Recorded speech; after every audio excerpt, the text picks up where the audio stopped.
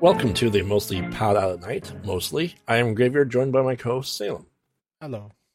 This is episode 34 of our weekly All Things Horror podcast. Do we all still scream for Scream?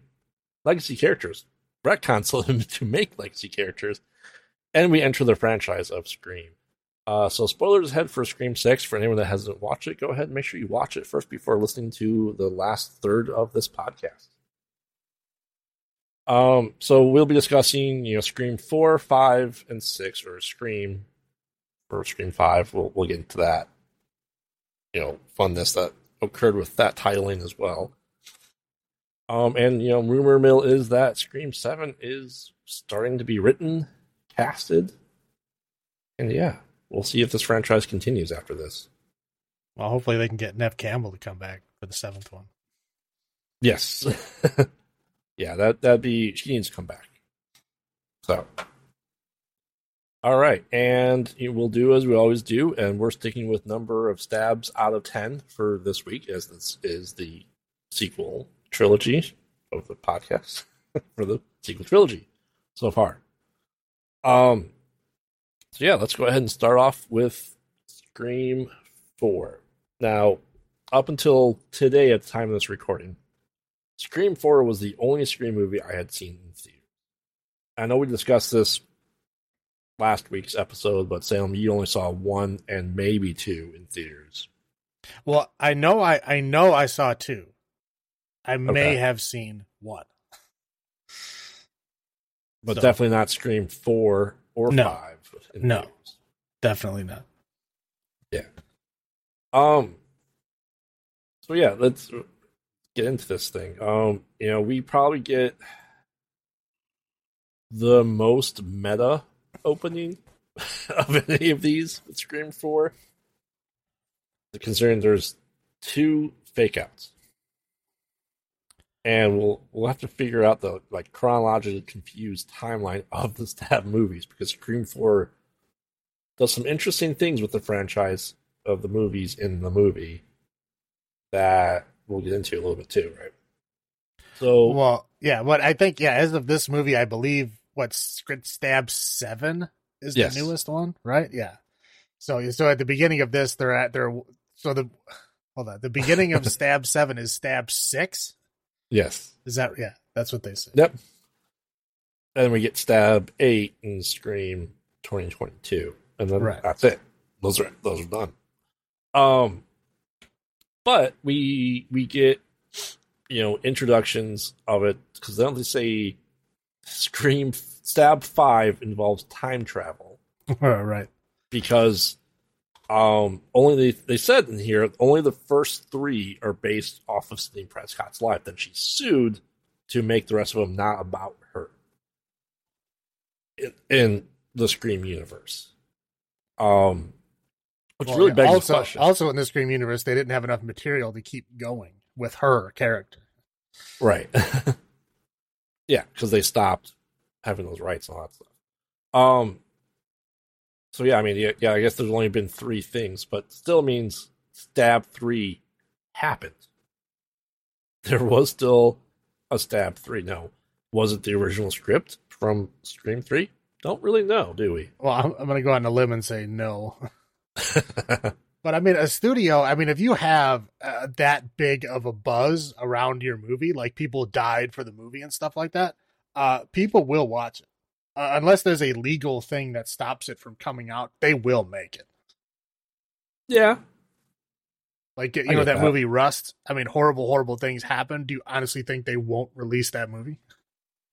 That's a good point. Of course they will, because there's huge buzz. I know they say that, no publicity is bad publicity, but that's pretty bad publicity. But, again, of course they're going to release it. Yeah. So, I doubt it was the same script, but I'm sure they made another Stab 3, and I'm sure they made reference to those, if not make it about that story. That'd be very meta, too meta. Well, they're going to have to spin the top to realize if they're in a dream or not at this point. That's very possible. So yeah, we get 2 fake outs where people are watching it. It's the start of Stab 6, and then it cuts to, other 2 I never remember her name. Kristen Bell and Anna Paquin. Yeah. Yes. And she's like, oh, you can see this coming. And then she gets stabbed. And, oh, so stab 7 was stab 6, blah, blah, blah. Who knows? But in this canon universe, there are officially 7 of them. We'll get to that later on. But we are back to Woodsboro. It's our first time officially back since Scream 1. And it's been 15 years since the original Scream movie in universe. So it's 2011. So it actually lines up. Essentially, two friends are killed at the beginning of the movie. And it is Ghostface. They go through the whole spiel of your favorite scary movie and am I inside the house, all that jazz. And it just happens to be about the same time that Sidney Prescott is back in Woodsboro doing a book tour for Out of the Darkness, which is her book covering, the real events that happened. Her take on it. I think it's just about her surviving. Yeah. And we kind of find out, she's there, and Annie's boobs are, from I can never remember her name either. The beautiful Alison Brie is her name. Alison Brie, yes. She is in way out of character than we've ever seen her in this movie. She's her publicist, and like how people were shocked to see Courtney Cox, her character, Gail Weathers, from Friends to that. I'd say it's a pretty decent jump from her character from, obviously Community to this, and it's about the same time frame Community was on and running. I don't know. You ever see Glow? Yeah, but that was later. I mean, yeah, it's later. I'm just saying, like, oh yeah, she was moving on. I mean, yeah, it wasn't shocking. It's still her as a character. I mean, yeah, playing like the kind of caring about clout PR person, but I mean, it's still her. I mean, her still her acting, her mannerisms. It's the same thing. And we find that Dewey is now the sheriff and has finally learned to grow a mustache properly. Learned the cop mustache. Yes, but he's now the sheriff, even though, amazingly, because it's been 11 years since the last one, that he went back to Woodsboro and went back into law enforcement, because he wasn't doing that in 2 and 3 at that point.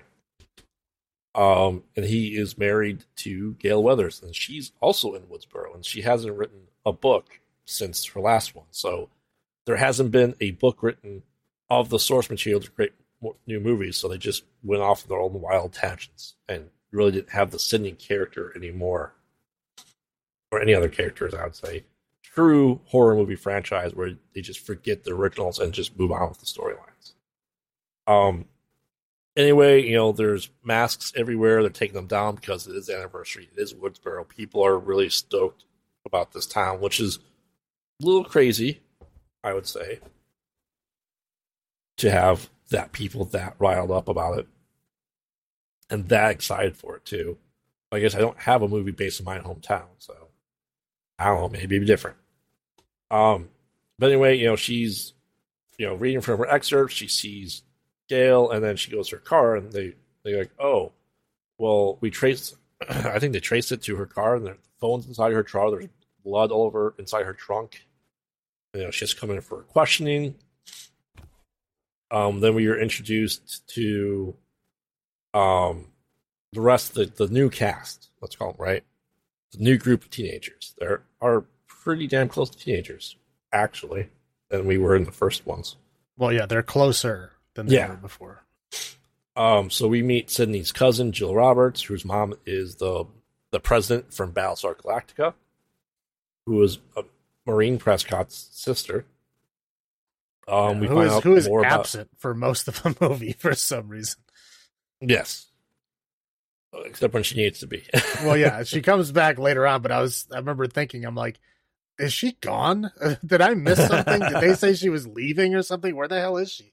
But no, she does come back. Right. So we meet Jill Roberts, we meet Kirby, we meet Olivia, and they're talking about they're getting phone calls from Kirby Ghostface. is the lovely Hayden Panettiere. You can't forget that. That is true. And Jill Roberts is played by Emma Roberts. Big stretch of last name there. Well, they don't call her by her last name, so yeah. Acting. And they're talking about that 2 of them got phone calls from Ghostface, and there's this whole app that people can use and call, using the app to do the voice modulator to make it sound exactly like the voice, which is pretty interesting. And they're talking about her ex-boyfriend Trevor, who was cheated on her, who keeps calling her friends to get a hold of Jill. And they all get kind of questioned about it because it's her cousin, and like, oh, you guys got phone calls, and Kirby's like, I didn't get a phone call. Does that mean I'm next? And Dewey goes, probably. Wait, no. Still being Dewey. Even though he has a better stash, he's still Dewey, right? Let's say Gail somehow survived 10 years of marriage with Dewey. And took her that long to kind of get really upset by living in the small town, I would say. And, she's like, all right, I need to get back into this. But she's like, I'm investigating. She's like, well, you're not a journalist anymore. Oh, rub that in my face. And, we kind of get some back and forth with the kids. We learned that, a couple of them are really big stab fanatics, kind of like Mickey in a way, I would say. They're very Mickey-esque and Randy-esque. Their banter back and forth. Well, yeah, I mean, they always have to have those characters because that's like a trope in the Scream movies, is that someone always has to explain to you the rules, which are always the same rules, which I don't even know why they bother at this point. And they don't follow them. Well, because the rules are always like, oh, well, this is the, whatever it is, whether it's, sequel, requel, whatever it is, doesn't matter. Mm-hmm. They say, this is that blank, so that means everything goes out the window. Yet it never does. I mean, you've been saying that since the second one. Why do you have to keep repeating the same thing? Right. Yeah. Oh, the first rule is, there really are no more rules. Everybody's even fair legacy game. characters can die. Yeah, it's like, okay, great. Thanks for the info. Really needed that speech. They always say legacy characters can die, and they really do not hold that rule in any way, shape, or form. Anyway, so in this movie they do. No.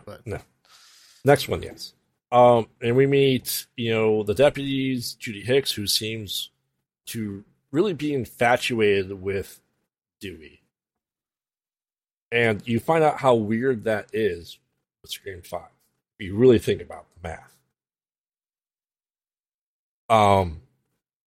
She's making him, lemon bars, stuff like that. You can tell Gail is intimidated by her just because she's younger. She's Sydney's age.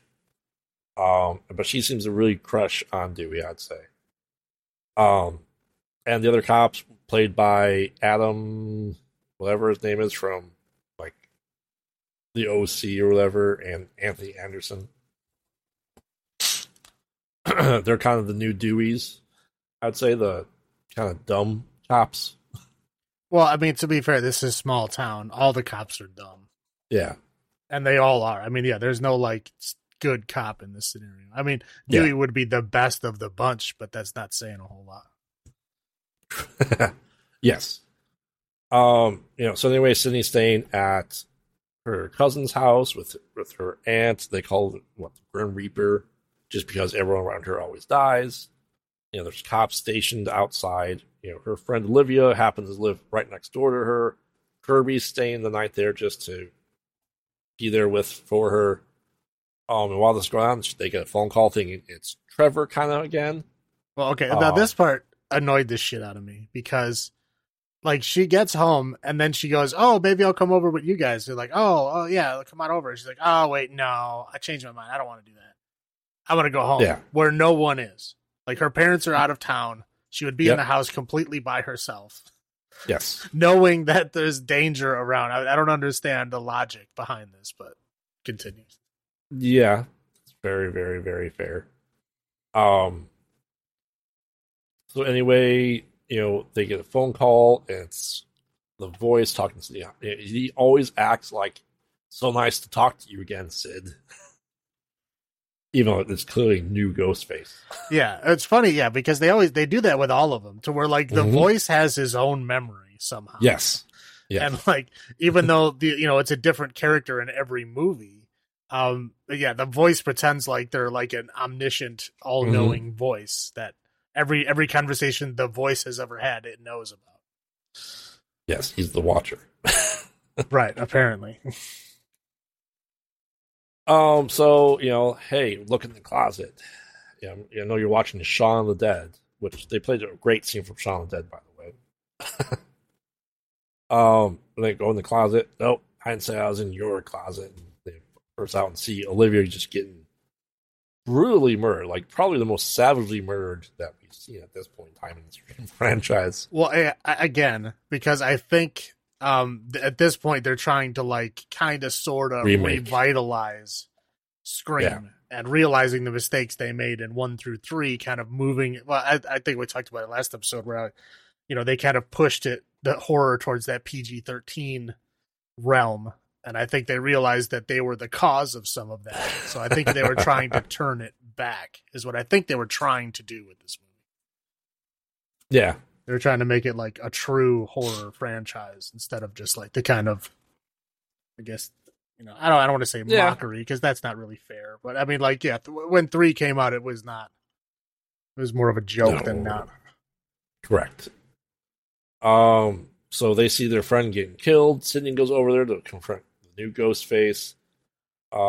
She gets a couple of great hits. Cops finally burst in. They run around the house and can't find Ghostface. But Sydney is sliced a little bit. I think Jill is as well. Yeah. So they go to the hospital and they get patched up. And, Rebecca, played by Alison Brie, essentially goes, you know what? This is great publicity for your book. We can use these murders. And get, it's like, no, that's gross. Well, I mean, that's the thing is she's right. She is absolutely right. Like, you could catapult your book into like the bestseller list with this stuff. I mean, easily. Yeah. So she's not wrong. She's thinking about the money. I mean, morally wrong, sure, but she's not wrong when it comes to money. I mean, she's thinking ahead. She's doing her job as a PR person. I mean, it's what Gail would have done. Oh yeah. Yeah. Easily. But, Sydney doesn't want to be Gail. But obviously they're on good terms at this point. Right. So, she's like, I don't want to send her a message. You can give me a message. The message is you. And poor Alison Brie gets killed and then thrown off the hospital roof, onto the cop car after. It was like, we got this under control. There's nothing to see here. Smash. He goes like, sure you do, Dewey. And that's like literally what they say. Like they look at Gail looks at the body and is like, okay, sure, Dewey. Right. That's not the reaction you should get from seeing a dead person. I mean, at this point in time, I guess they're jaded. I guess, yeah. To be fair, between Dewey and Gail, I'm pretty sure they're used to it by now. But I mean, that was, I feel like, a very low blow. Yeah. To her husband. Undermining the sheriff like that in public. Well, yeah, but they're like also, I believe they're married in real life at this point. Yes. So, yeah, I mean, I think, because if they were just going to act like a normal married couples portraying married couples in movies are notoriously bad. Yeah. So I think they had to inject a little bit of animosity between them to make it tolerable. I think that's why they did that. That's fair. So anyway, they go, there's this AV club at the high school that Charlie and Robbie are in charge of. Cinema Club, which is one step above Glee Club, I think they said, but below like women's hockey or something like that. That's fair. And like, oh man, if we can get Sydney there, that does give us some street cred. And there's so it's Charlie, played by Rory Culkin, Yes. And then his buddy, who I don't remember his name, but he's Robbie. basically but he's basically like the guy he's wearing like a headset with a webcam attached to it, and he's streaming his like entire life. So he's an influence before influencers. Right. Yeah. This is before the takeoff of people filming their whole life all the time. This is like, he's like a trendsetter. Yeah. And Gail's there and they go, here's the rules of a remake. Right. The only way to survive, there are no more rules. Rule 2, Right. everything's bigger and badder and crazier. Great, thanks. Same 2 fucking rules from the last 3 movies. Appreciate it. And you have to pay homage to the original. And the only being a virgin doesn't matter anymore. The only surefire way is to be gay. This exact quote from the movie. Right. From Robbie's character. And Gail's like, hey, is that thing on? Yeah. Hey, how would you like to help me out investigate stuff? Cool. Right? Well, they say, yeah, that'd be great. Like, what are you going to give us in return? And she's like, oh, well. Oh, wait, no, that already happened. That's why she was there. Yeah. Because I believe Sydney was there too, yeah? Yes. Yeah. Yeah. So, we had to have the whole class of it, and they're like, well, this all ends with a big house party. There's no house parties going on, except Stab-a-thon, where they show all 7 movies in a barn, and they still are allowed to have this movie marathon, which is pretty incredible. Well, to be fair, it's a secret underground thing. Gail has to follow them there because they won't even tell her where it is. That's true. It's like a no adults allowed thing. Yeah. So yeah, it's like at an abandoned farm on the edge of town. Yeah. Yeah. So Gail kind of, I would say, in probably the cringiest thing I've ever seen, where she does like put the mask on, does a little dance, and tries to be one of the teenagers. She starts playing her own webcams throughout the barn, and she goes into her car. So this is a good homage to her putting the camera in Scream 1, which is following the rules of the remake at this point. Mm-hmm. Right? So she sneaks in there, puts the mask on, does the cameras, and realizes they're all starting to get turned. She calls Dewey to say where she's at. It's at this old farm, like on Route 6, wherever this is. But the killer's here. I can see him on the cameras. And then she goes in there and realizes that there's another camera there. And she's trying to set hers up, and she gets stabbed, in the gut and in the shoulder?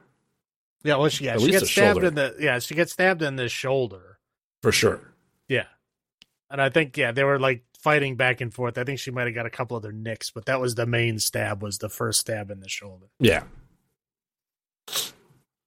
Right. But as normal for this franchise, the stabs have no real bearing on whether they're like they hurt you or not. It's purely plot device, whether these are bad stabs or okay stabs. Well, as we'll get into it, there's essentially, the anti-shark spray from Batman. These people take anti-stab sprays or pills because stabs do nothing to people anymore. Well, okay, to be fair, that is kind of how it is in real life. Because you can literally, there's people that have been stabbed like 30, 40 times and have been okay. And then there's people who have gotten stabbed once and died. It depends on where you get stabbed and how bad it is. But if you get stabbed a couple times, you don't have that kind of strength to keep fighting that they show in these movies. Oh, I know. I'm not saying this is a realistic depiction at all. I'm not saying that at all. I'm just saying that it is, to be fair, stabbing is a very unreliable way of killing someone. So it's to be expected, I guess, to a degree. But in this franchise, I mean, like, again, it's purely plot device, whether the stab actually hurts you long term or not. Because some people get really bad stabs, and like the next scene, they're fine. Poor Putty got stabbed once. Yeah, exactly. And then he's down, he's out. He's a bodyguard. Dewey gets stabbed like 30 times. Right. Lives. Yeah, and he's fine. And like he got stabbed once, and he lost the use of like the whole side of his body, and he got stabbed again, and then he got his arm back. Yes. And then he just had a slight limp. So I mean, sometimes the stabs are healing over time. And his limp's gone. Right. In this. Anyway, it does come back though in the next one. Yeah. Yeah, it does. Sydney, is her house, doesn't know what Jill's at. It seems like she thinks she's there. And finally, her aunt comes home with groceries, scares her because of the wind chimes, and they get both attacked. And, well, then her aunt gets stabbed in the back neck through the mail slot. And, the Adam and Anthony are sitting outside cops talking about the rules of cops in horror movies and other movies. Like, cops always die first, unless they're heroes, or if it's the 1 day or a month left to retirement. And they get stabbed, pretty well. And Anthony Adams' last words were "fuck Bruce Willis." Yeah. After getting stabbed in the face. I think that'd be. Or no, he gets stabbed like right in the middle of the forehead. Yes. And still gets out and was able to walk around a little bit and still say "fuck Bruce Willis." Yes. Because the joke was that unless you're Bruce Willis and you're a cop, you die. Correct. So they're all dead. And then we kind of have the after party of the stuff. So the remaining people and Trevor show up at Kirby's house, and let's see here. And Robbie is getting kind of drunk. Kirby is starting to show her street cred with horror movies to Charlie, who clearly like each other. But Robbie gets killed, but even though he shouts out "I'm gay," and still gets killed, so his own rule doesn't work. The rule only works if it's true. Right. Sydney kind of shows up to get her cousin out of there. They're both kind of chased. Dewey gets called as well. And we see, and she tries to find Jill.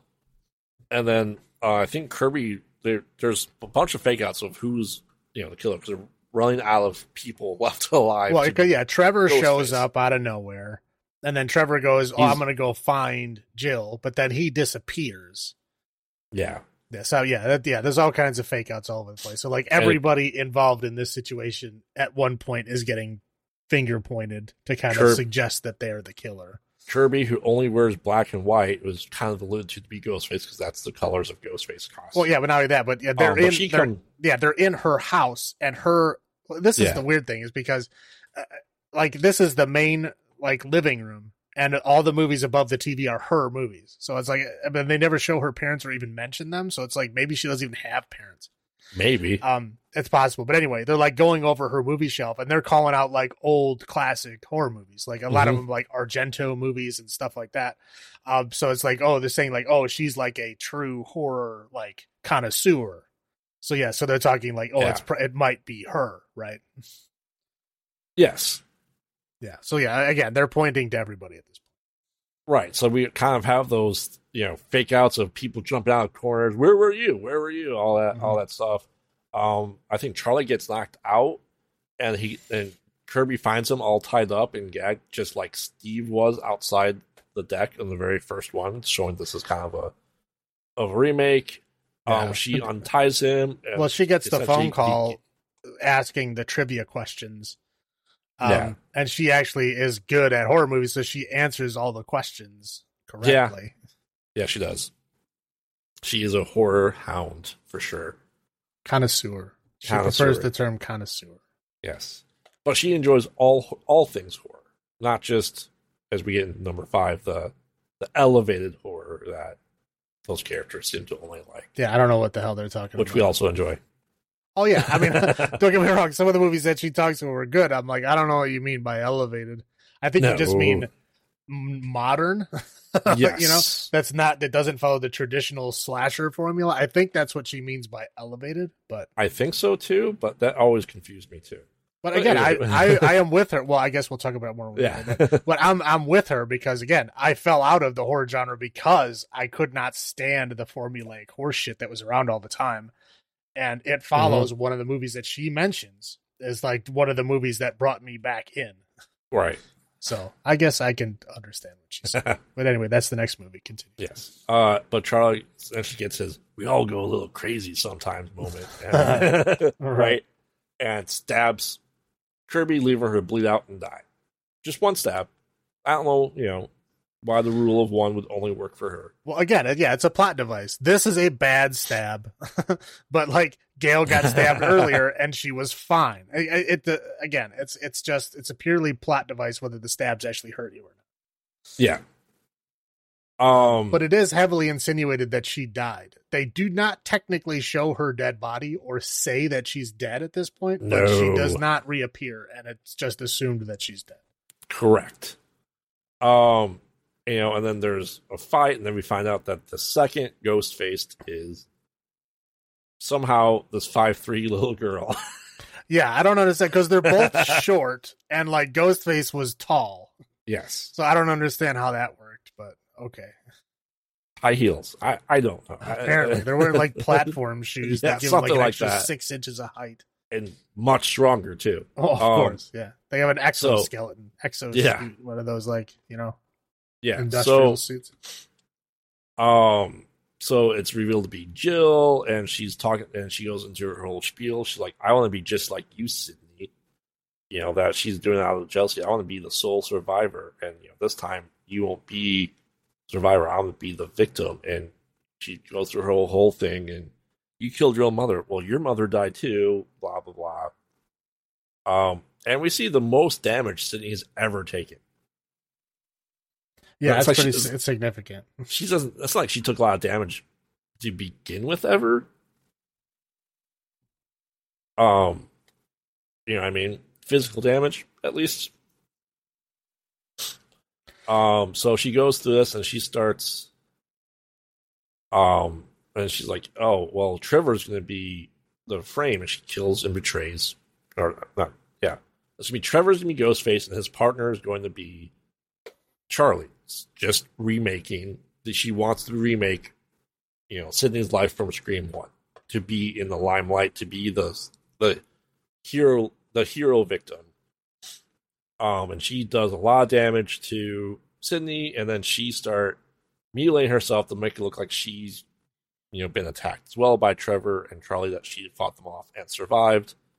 And then she kind of lays the same way that Sydney's their lane. Stuff like that. So, Sydney and Jill are taken to the hospital.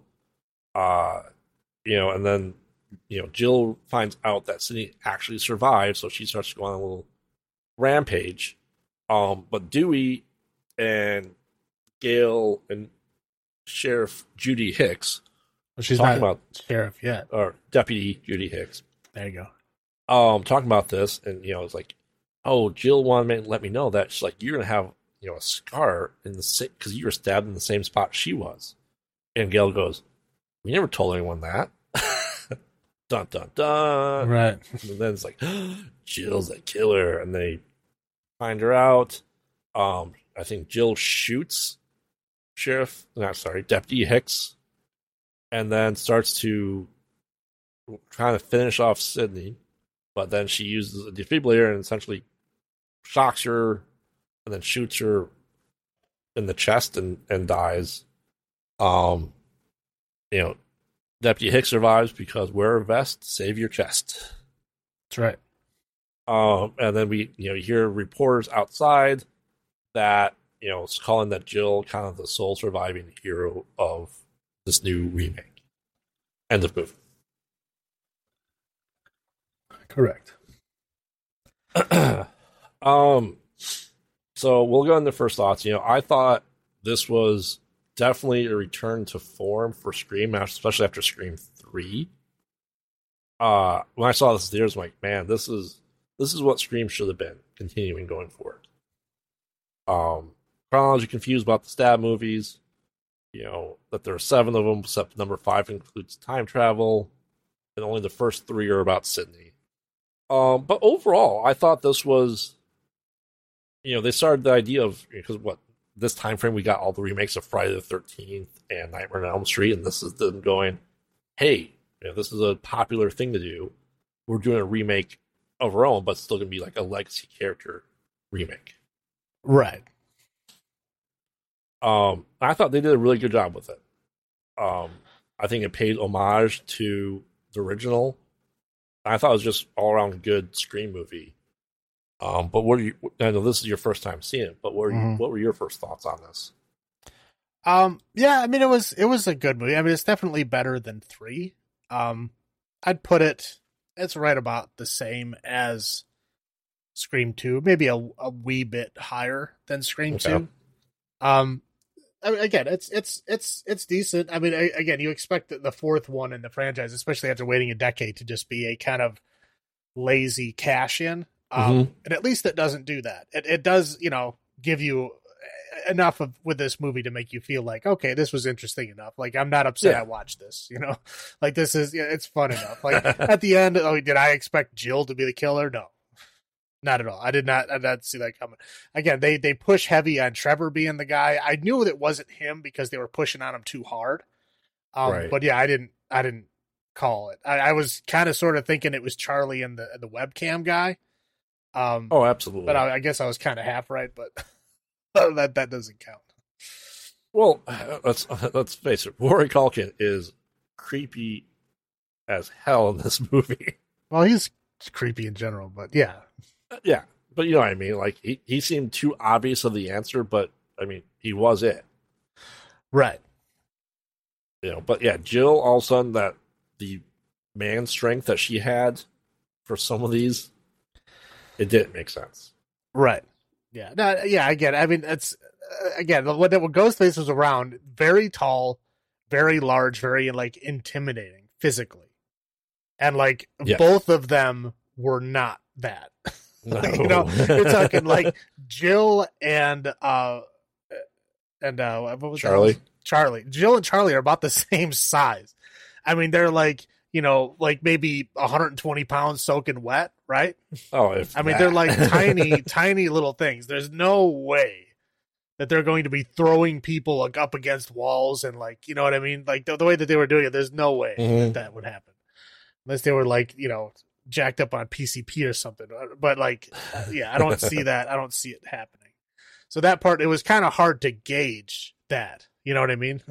Yeah. So like you're trying to say like, okay, well, that's the other thing. Like I've always tried doing this in movies. Like, okay, like who is the person that's in that suit? Who's the person behind the mask? You look at like the builds, like how big they are, how tall they are. And you can't do that because they purposely put a different person in the suit to make sure that you can't figure it out. Correct. Which is unfair, I think. But I get they want to keep their whodunit secret. So and it's not really something you can guess. But I guess that's the whole thing with Scream is you're not supposed to guess who it is. They're usually like out of left field and somebody that you don't suspect at all. Correct. There's at least one of them. There's not too many hints. I mean, it's fun to go back and see and figure out who's done what of the killings and who was where. Right. Because when in Scream 1 where Sydney was attacked, there's actually 2 ghost faces there. Both of them were there. That's how they were able to hit both doors pretty much simultaneously. But highlights for me, I mean, I think this was for it trying to be a remake. And considering the crap that we got this time frame of actual remakes or continuations of the franchises, this is hands down far better. We had Kevin Williamson come back to write it. So we had the original writer, we had the original director, and because he didn't do Scream 3. And it really, really shows. Yeah, shock. I know.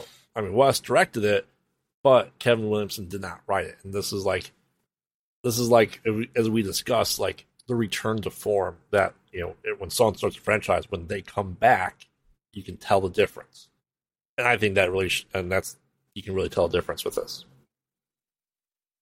And that's fair. I mean, I'll say, my high point in this was just, they're trying to go back to those horror roots where they show like blood and guts and like things happening. Like Olivia murdered in that room. That room was covered in blood. Yes. There was blood everywhere. They showed her body like intestines are hanging out and stuff, which had never, any of the previous Scream movies, it had always just been a stab, maybe blood, maybe a pool of blood, but never like gruesome. And this was like gruesome. And like I think they were purposely doing that to kind of distance itself from like the kind of PG-13 crap that evolved out of the original Scream movie. I think they did that on purpose, and I do like that they did that. I think that was a high point. And did they mention, was it this one or the next one? They mentioned the torture porn. That's not good horror movies. I think that's the next one. Okay. I think that was the same conversation as the elevated horror. Yes. Yeah. But I mean, this is like, okay, we had the remakes of slashers. Here's what a slasher is supposed to be. And they definitely did that. Yeah, no, and they did, and that's fair. I'll just roll right into my low points here.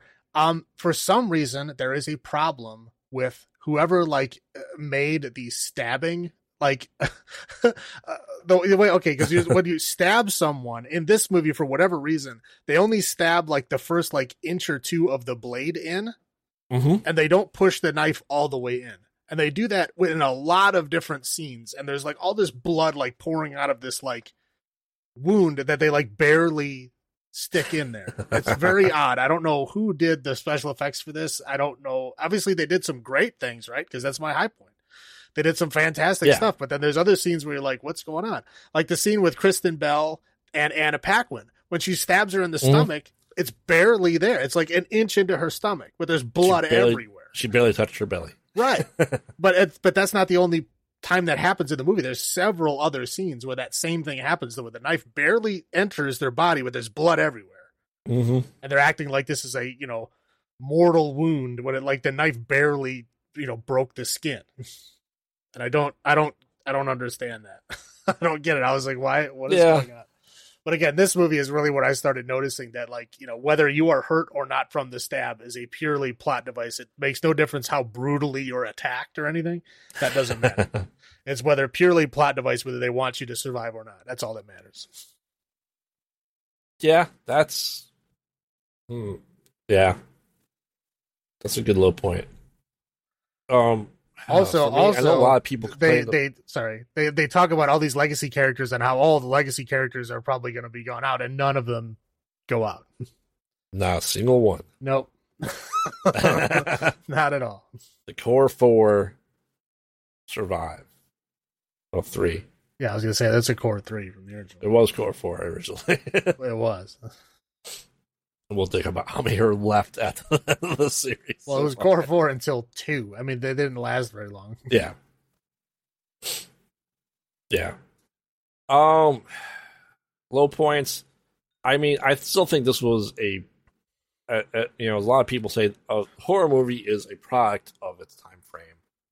And, it looked very different than the 90s shot Screams that we're used to. But something felt off about the cinematography of this movie. I don't know what it is, but it just seemed very off. I don't know if it's just the era that this was in. But it seemed to be grittier, right? I think it's just the era, because this is the era of a lot of found footage movies. Yeah. And I think in order for normal studio movies to keep their edge around those movies, they like you said, they keep it a slightly rougher. Mm-hmm. And I think it gives it that slightly more realistic feeling edge. And like I said, it's not found footage. In no way would you ever look at this and see found footage, but I think it gives that kind of that feeling, right? That uneasy, rough feeling, and I think that's just what they're going for. A lot of movies around this time period did that same thing. Oh, absolutely. Absolutely, because we're just getting out of the torture porn phase, right?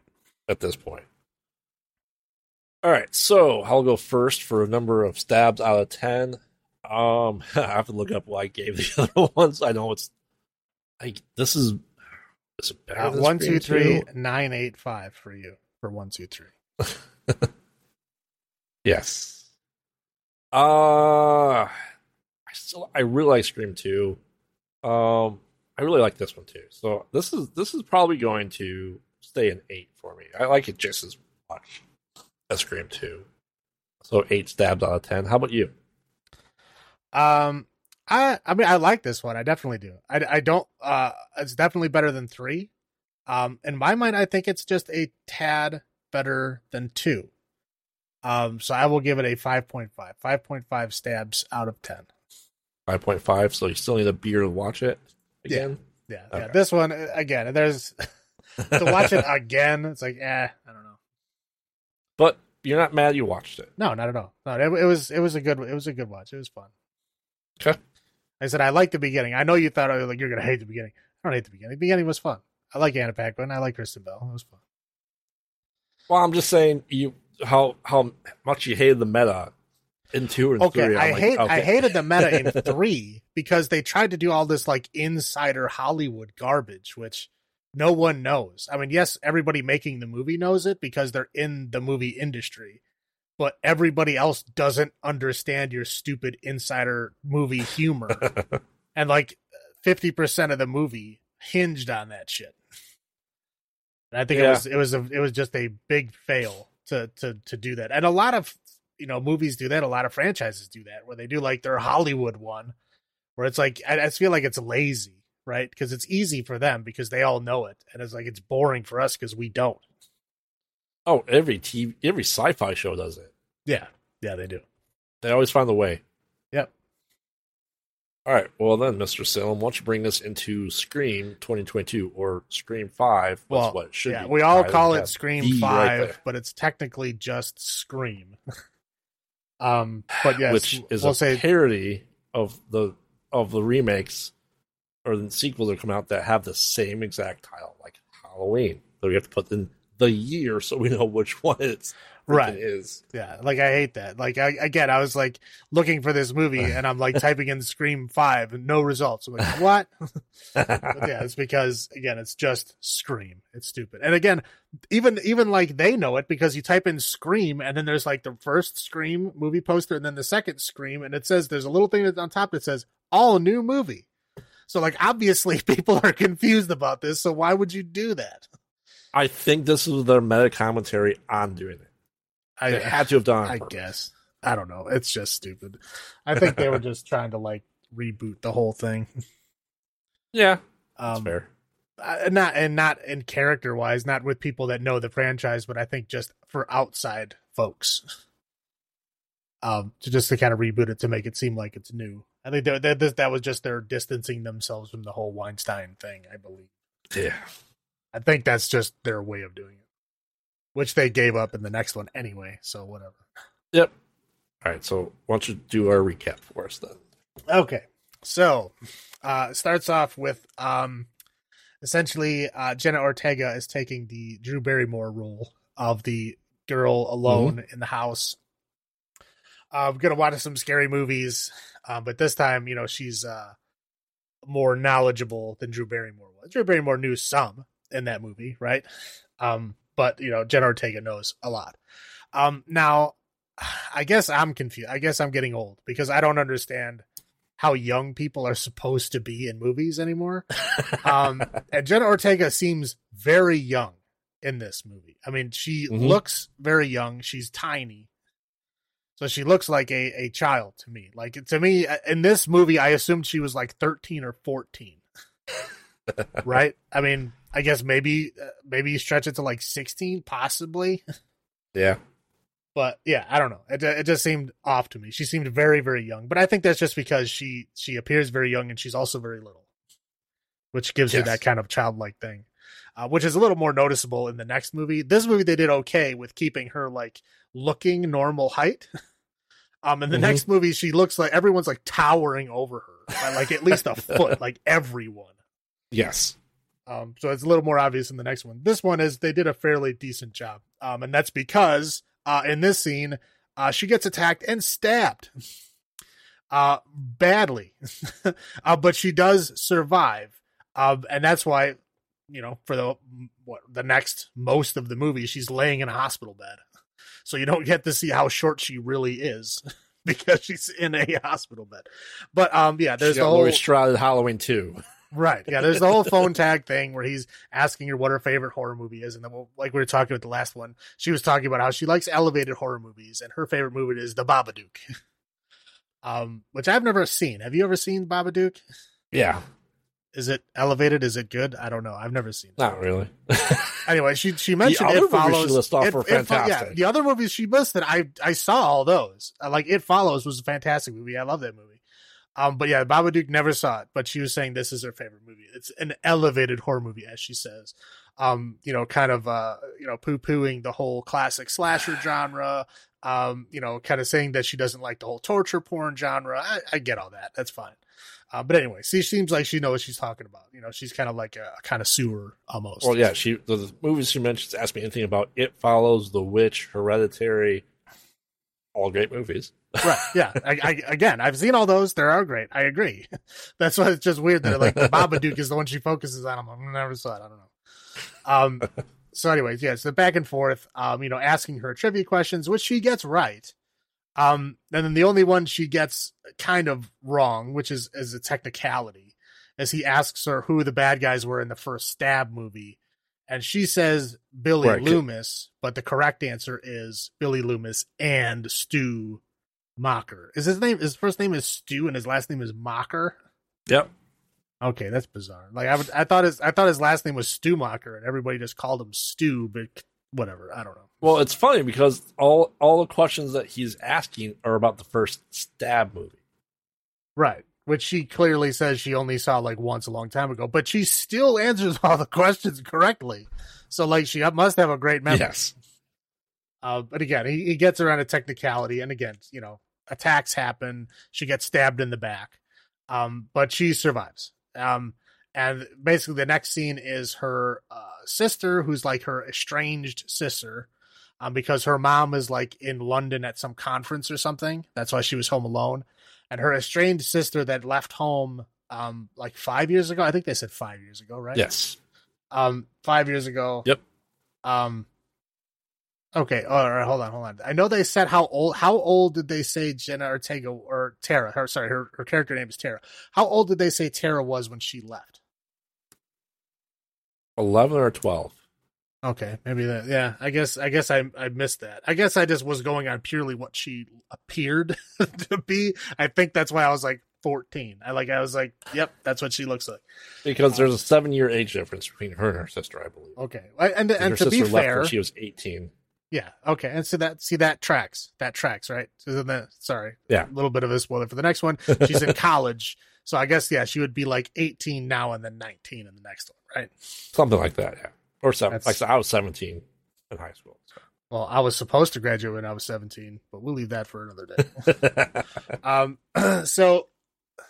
So I guess if I would have paid more attention to the numbers, I would have known that she was 17 anyway. In this movie, it doesn't matter. It only matters for the next movie, which I will get into that. So her estranged sister that had left 5 years ago and it does not contact the family, her kind of friend group, Tara's friend group, was all the people that her sister Sam used to watch, like babysit for. Right. So they all still kind of have connections to her. So the one guy, Wes, who's in that friend group, he calls her to let her know that Tara was attacked. She obviously panics. Yeah. She panics and goes, okay, I have to come back. Her boyfriend, Richie, that works with her at a bowling alley. I think it was a bowling alley. She says, I have to go back. And Richie says, well, of course I'm coming with you. So they go back to Woodsboro. This is happening in Woodsboro again. So they go back, she's all, Tara and Sam have kind of like a reunited kind of thing, because they haven't talked in a long time. Tara's like kind of shocked that she came. They have a kind of a bonding moment. But yeah, we're kind of introduced to their friend group, and their friend group is the twins, Mindy and Chad. Yep. And then there's Chad's girlfriend, Liv. And then Amber, her friend. Amber's like her best friend, who was going to get killed if she didn't answer correctly in the opening. Right. Scene. Yeah, that was the thing that she was trying to answer questions for, was for Amber not to get killed, because Amber was supposed to come over and watch movies with her. Yeah. And then Wes. And Wes, the guy who originally called her. At this point, they don't explain any of the relationships. At this point, we don't get to that till later. But they just kind of introduce these characters. Mm-hmm. So they kind of like, they all go out to like a bar, I guess, but they're like high school kids. So maybe it was just like a hangout pool hall. Pool hall. Yeah, I guess. I mean, I went to pool halls when I was in high school, but they don't really have those anymore. But No. maybe they still do in Woodsboro, I guess. In rich people towns, maybe they still do. Yeah, that's possible. It's possible. So they're all like hanging out and playing pool. There's this guy who is like Liv, right? Yeah, Chad's girlfriend Liv had this like ex-boyfriend who's like an older dude, like a creepy dude, who's like kind of like following her around. And again, he like comes in the bar and like, you know, kind of, I don't know, kind of what like basically like date rapey hits on her. I mean, it's like bizarrely weird. So like him and Chad get kind of a little spat and they kick him out. And then we are kind of shown a scene where he's like all drunk and pissing on the building outside. And then Ghostface comes in and kills him. And then it like later on before. What's that? What song do we finally get again? Oh yeah, we finally get Red Right Hand at this point. It's playing in his cool hot rod car that he had. Well, sorry, muscle car that he has. Yeah. So yeah, so the only movie, well, sorry, 1, 2, 3 all had that song in it. Yep. 4 did not, which is bizarre because it's the original writer and the original director. They should bring back the original song. Yeah. They did not, but it is back in this one. So yeah, that stalker murder happens, and then everybody kind of gathers together, and they're trying to figure out, like, okay, like Ghostface, it seems like he has a purpose. Like, why would he kill this guy? And that's when everybody kind of starts talking about who they are, right?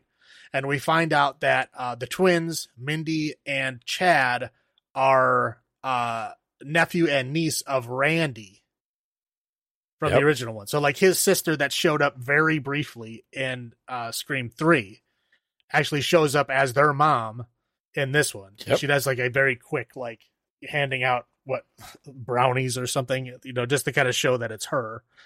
An orange drink. Yeah. Yeah. So that's their relationship. We find out that Wes is the child of once Deputy Judy, now Sheriff Judy. Yep. And of course, well, okay. Well, we don't find that out till a little bit later, right? Or no, this is the point where she tells Tara, right? Yeah. Yeah. So they all like have their revelation or whatever, and then Sam and Tara kind of have this thing where everybody leaves the room, and Sam basically tells Tara why she left. And she says that she was reading some old diaries in the attic, and she found out that dear old mom did not have her with her dad, or with Tara's dad, like the guy that she was dating in high school. She actually cheated on him, and her real dad is Billy Loomis. Yes, so retconning the movie to have legacy characters. Well, it's not necessarily retconning. I mean, because it was like a hidden thing that she didn't find out until later. It's very convenient. Yeah. I will give you that. It's very convenient and a very convenient plot device, but it doesn't break anything from the old movies. At least is it kind of like Hammy where you roll your eyes when you hear it? A little bit. I mean, yeah, that's very fair. Yeah, it's a little bit. It's very convenient, but doesn't technically break anything. Anyway, so her real dad is Billy Loomis, and she left because she was afraid that Billy Loomis's legacy would somehow make her a killer, and she would hurt her sister, which that was the last thing she ever wanted to do. So she left. And that's why. Tara gets very upset and kind of tells her to go away. You know, I mean, again, there's a whole lot of things happening in her life. I get that. That's fine. Yep. So at this point, they're like, okay, well, there's more going on here. We need to kind of recruit help. So they go find Dewey, who is at this point living in a trailer, not doing well, apparently divorced or at least separated from Gail. Because like we are introduced to him, like he wakes up in the morning and then like turns on, you know, Good Morning, whatever it was, starring Gail Weathers, doing a morning show by herself, which I've never seen a morning show. Only one person, never in my life. But yeah, so she's doing a morning show and he like gets up and watches her every day. So obviously something happened to where she's in Hollywood or, you know, she's in wherever being a news star and he's living in a trailer. And obviously not the sheriff anymore. They asked him to leave. Right. Well, we find out later that they asked him to retire. So yeah, Sam and Richie go to Dewey's place to kind of recruit him to help. And he gives them like a couple minutes. And he basically gives them the rundown of the rules, saying like, yeah, don't trust anybody. Like, who's this guy? And she's like, oh, this is my boyfriend. How long have you known him? 6 months. He's like, yeah, he's a suspect. Yep. Like, don't trust anyone. And he's like, oh, thanks. But yeah, so again, essentially that's all he says is like, don't trust anybody. Again, the rules are everybody's going to die. The rules are there are no rules and everything's going to get worse. So just don't do anything. And then they decide to, they leave. And then like immediately after, Dewey just decides to join them anyway. But the next major thing that happens is Ghostface goes after Sheriff Judy. Yep. So Wes is Sheriff Judy's son. So she's like, at home in like her plain clothes, she's going to go get some sushi for dinner, and she tells Wes to take a shower. And an interesting twist, the guy is the one taking the shower and gets like the shower scene. I mean, the Scream doesn't show nudity, but as close as they get, it's the guy this time, which was interesting. Yep. So Sheriff Judy is going to go pick up sushi, and then the voice calls her in the truck, in her police truck that she's using to go pick up sushi. Basically telling her that, he's going to kill the son. So she squeals, puts on the sirens, goes back to the house, basically immediately gets killed. And then she gets killed, and then Wes is also killed. Both pretty brutally. I mean, there's a lot of they show the knife going in and doing damage and cutting and blood and there's it went through the side of his neck, so you can see skin over the blade. Right. Yeah, and then it came out the back of his neck. I mean, it was pretty brutal. Yeah. So they're all there, and so of course all the police go there because their sheriff was attacked, right? So they're all there. Dewey shows up I've decided to help you guys, I'm gonna do this with you. So they're all sitting there, and then they're like, Sam was like, oh, wait a minute. She sees the cop that was guarding her sister in the hospital. And she's like, well, if you're here, who's watching her in the hospital? And he just kind of goes, duh, duh, duh, duh. He doesn't say anything. And she just freaks out going, we got to get to the hospital. Right. So her and Richie and Dewey all get in a car and head to the hospital. And they get to the hospital. Now, but you got to mention who's back in town. After hearing this news. Yeah. Well, Gail shows up right at the end of this sheriff murder thing.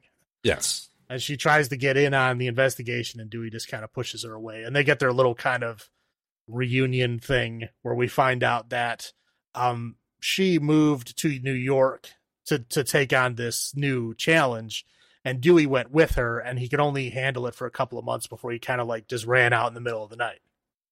Yep. And went back to Woodsboro. So, and then apparently started a downward spiral where they forced him to retire. Anyway, and so that's why he's living in the trailer. So anyway, so they're kind of overly saccharine, I would say, reunion of theirs. I felt like it went a little overboard, but I mean, we'll find out why in a minute here. Well, we get Dewey's theme song though. We do get Dewey's theme song. It does come back. That is correct. So now this is the interesting part. I'm just gonna say this now because I thought it was very funny. It is broad daylight when Sheriff Judy is killed. I mean, we're talking noon on her front porch. Right? Yeah, on her front porch. It is broad daylight. It is noon. No one shows up to find her dead body for minutes. Okay, which is one thing. Two, while they're driving from Sheriff Judy's house to the hospital that's in the same town, the sun goes down. I mean, they took the same route that they do in Halloween. Right. But it was like immediately it started getting dark. I'm like, it was just noon. Why is it dark? Like, what happened? And it's like summertime. So it like went from like noon to like 9 p.m. and like 1 15-minute car ride. Anyway, it doesn't really take away a whole lot. I just thought it was very odd. Anyway, they get to this hospital, and it is obviously the most understaffed hospital I've ever seen. It's like Halloween 2. Yeah, no, I was just going to say that. It's like just like Halloween 2, where there's no one working in this hospital. It's like there's no one anywhere. There's not even any other patients. There's just no one there at all. Again, we only see one other person that should have technically been working there, and that's the police officer that they see dead as they enter the building. There's no nurses in the nurse station. There's no nurses in the entire floor. No orderlies, no doctors, no nothing. The lights are off. Yep. I mean, it's like, what is happening in this hospital? So anyway, so they get in there, they see the cop dead. They're like, obviously something's going on here. They, of course, Ghostface is attacking everybody and making, phone calls, and everything's bad. So anyway, they get in a big kind of showdown fight. And they manage to escape, after, again, a significant struggle. Like, I think everybody gets stabbed at least once. And Dewey does shoot Ghostface a couple of times. Yeah, Dewey does shoot Ghostface a couple of times, and they all manage to get in the elevator, and they're all about to leave. And then Dewey goes, hold on, I have to go finish it. So he gets off the elevator, goes over to shoot them in the head, right? And then Ghostface gets up and immediately stabs him in the gut. And then pulls out another knife and then stabs him in the back, seeming like trying to like connect the holes. Yep. And it's work his way up. Yeah, there's a whole lot of blood they're like pulling and twisting and moving the knives around. Like, it is not a good thing that's happening. And poor Dewey dies. Yes, it takes a beat, like eviscerated. Yeah. Poor Dewey is dead. First legacy character that goes down. Poor Dewey. Yeah. So they managed to get out. They're all kind of like, shocked. They all kind of, they don't know what to do at this point. Sydney actually enters at this point, in the hospital lobby. And it's kind of like, reunites with Gale. They have like their kind of tiffy thing, but they're fine. And then they meet Sam and Tara, and they kind of commiserate over Dewey's death and stuff like that. And they're kind of, Sydney asks, basically Sydney and Gale decide that they need to end this, right? They need to do something. They need to find this guy. They need to kill him. And they ask Sam for help. And Sam goes, no, I need to get my sister out of here. Like, we're done. So, they're like, okay. She's like, I understand. I get it. She does say at first, like, they'll find you wherever you go. The only way to end it is to go after them. And she goes, I appreciate that. Whatever. I just have to leave. I have to go. So they all get in the car and they go. So it's Sam, her boyfriend Richie, and then Tara. So they all get in the car and they leave. And then Tara realizes that she doesn't have her inhaler because she has asthma. Throughout the movie, she uses her inhaler at regular intervals. So they're like, oh, I don't have my inhaler. I don't know where it is. We'll have to go back and get it. She's like, no, we're not going back. Where can we get one? And she's like, oh, well, I left one at Amber's house. My best friend Amber's house. We'll stop there and we'll go get it. Yep. Okay. So then it cuts to Amber's house, and there's a house party there, and they're all partying. At first I was like, why the hell would they be having a party? But then there's a sign behind them that says like, for Wes. So apparently they're having a party to say goodbye to Wes. I'm like, okay, I guess that makes sense. Yes. And then essentially, Sydney and Gale follow them because they know they're like use them as bait essentially. Yeah, Sydney puts like some kind of, she said she put a tracker on the car or something, whatever. She could have just followed him, doesn't matter. But anyway, so when they eventually get to the house, well, we see that Mindy and Chad and Liv and Amber are all at this party, and there's a whole bunch of other people. It's like a big house party. Yep. Anyway, so they're all like kind of doing the whole thing where they're like, oh, I need to go get beer in the basement, and the basement's like all spooky and stuff. And it's like Mindy and Amber have like a weird kind of standoff in the basement, where they're like both accusing each other of being the killer kind of thing. Yeah. But then that kind of passes. Anyway, and then so they show up at the house to go get the inhaler. And then Sydney and Gail see where they go on the map and they go, oh no. Right. And so when they get to the house, we find out that Amber's house is actually Randy's house, where the killings happen in the first movie. Stu's house. Oh, sorry, Stu's house. Yeah, so it's Stu's house. It's the same house that the murder party happened in the first one, where poor Rose McGowan got killed in the garage door. That is the house that they're at. So they're like, oh no, like the killer planned this. Like this is where they want her to go.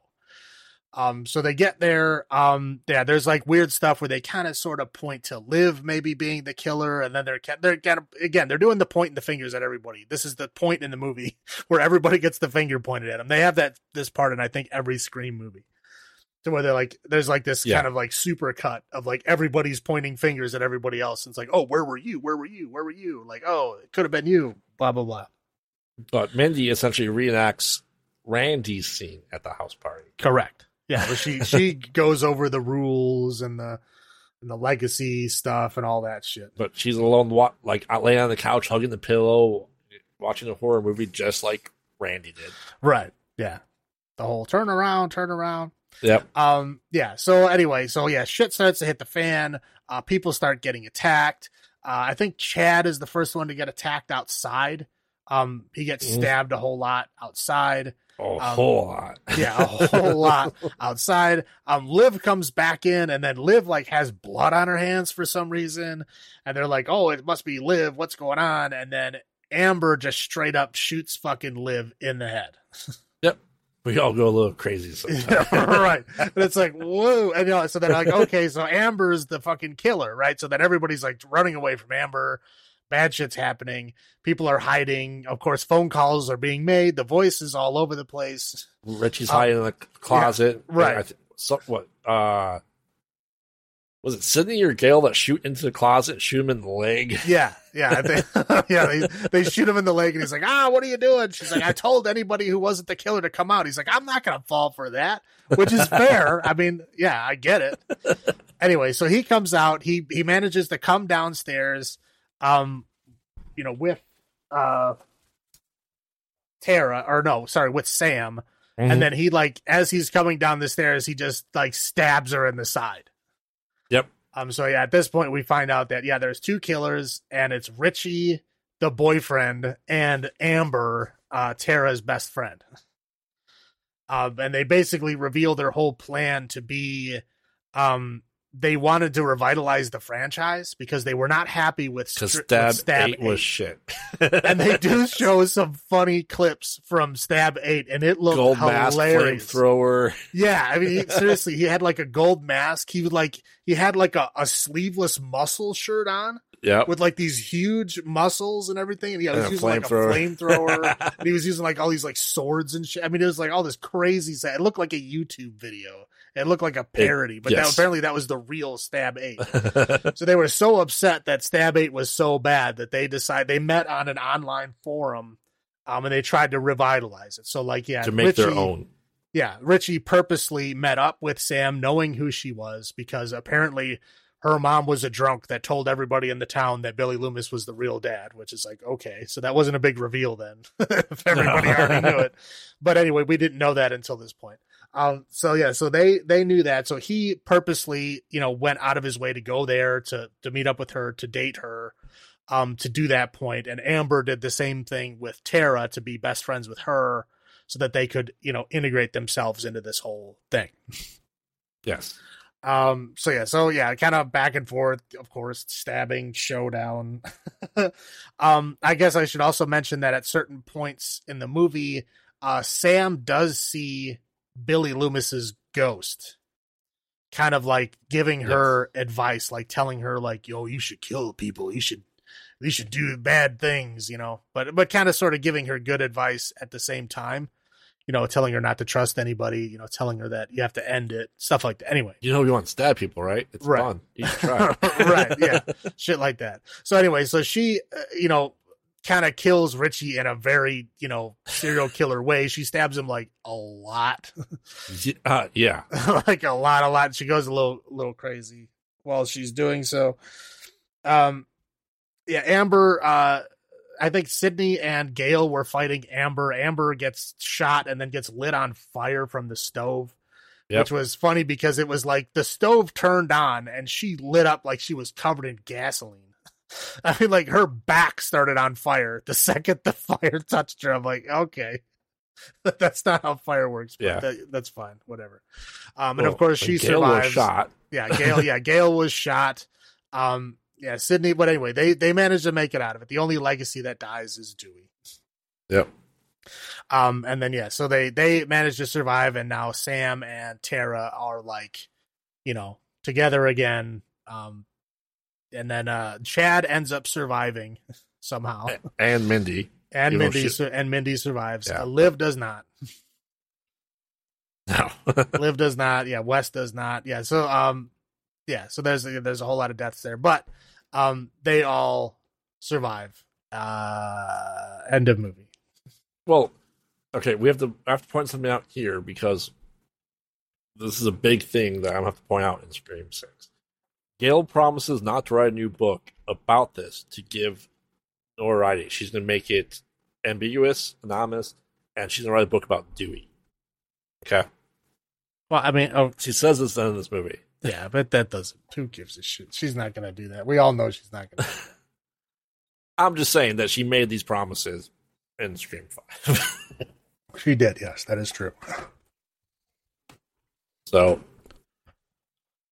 all right. So what were your first thoughts? This is your first time seeing it. Now, this only came out last year. Yeah, it came out last year. Yeah, this is the first time I watched it. I thought it was pretty good. I was expecting it to be horrible. Different director, different writer, kind of renaming the thing, and all that. I expected it to be bad. It's not that bad. It's actually, when we get to my low points, I'll explain, or I can start now if you want. I'll just basically the thought that I had going through this is my low point. So yeah, do that. How bad of an actress Sam is. Oh man. It's okay. I will say that she has like standard acting for like horror movie acting, right? It's not great, but they put her in a lot of like emotional scenes when she's like telling Tara about her real dad and she's like crying and stuff. It is like not good. It doesn't come off as genuine at all. I mean, I felt like I was like, oh man, I was like cringing into myself. Like, this is bad.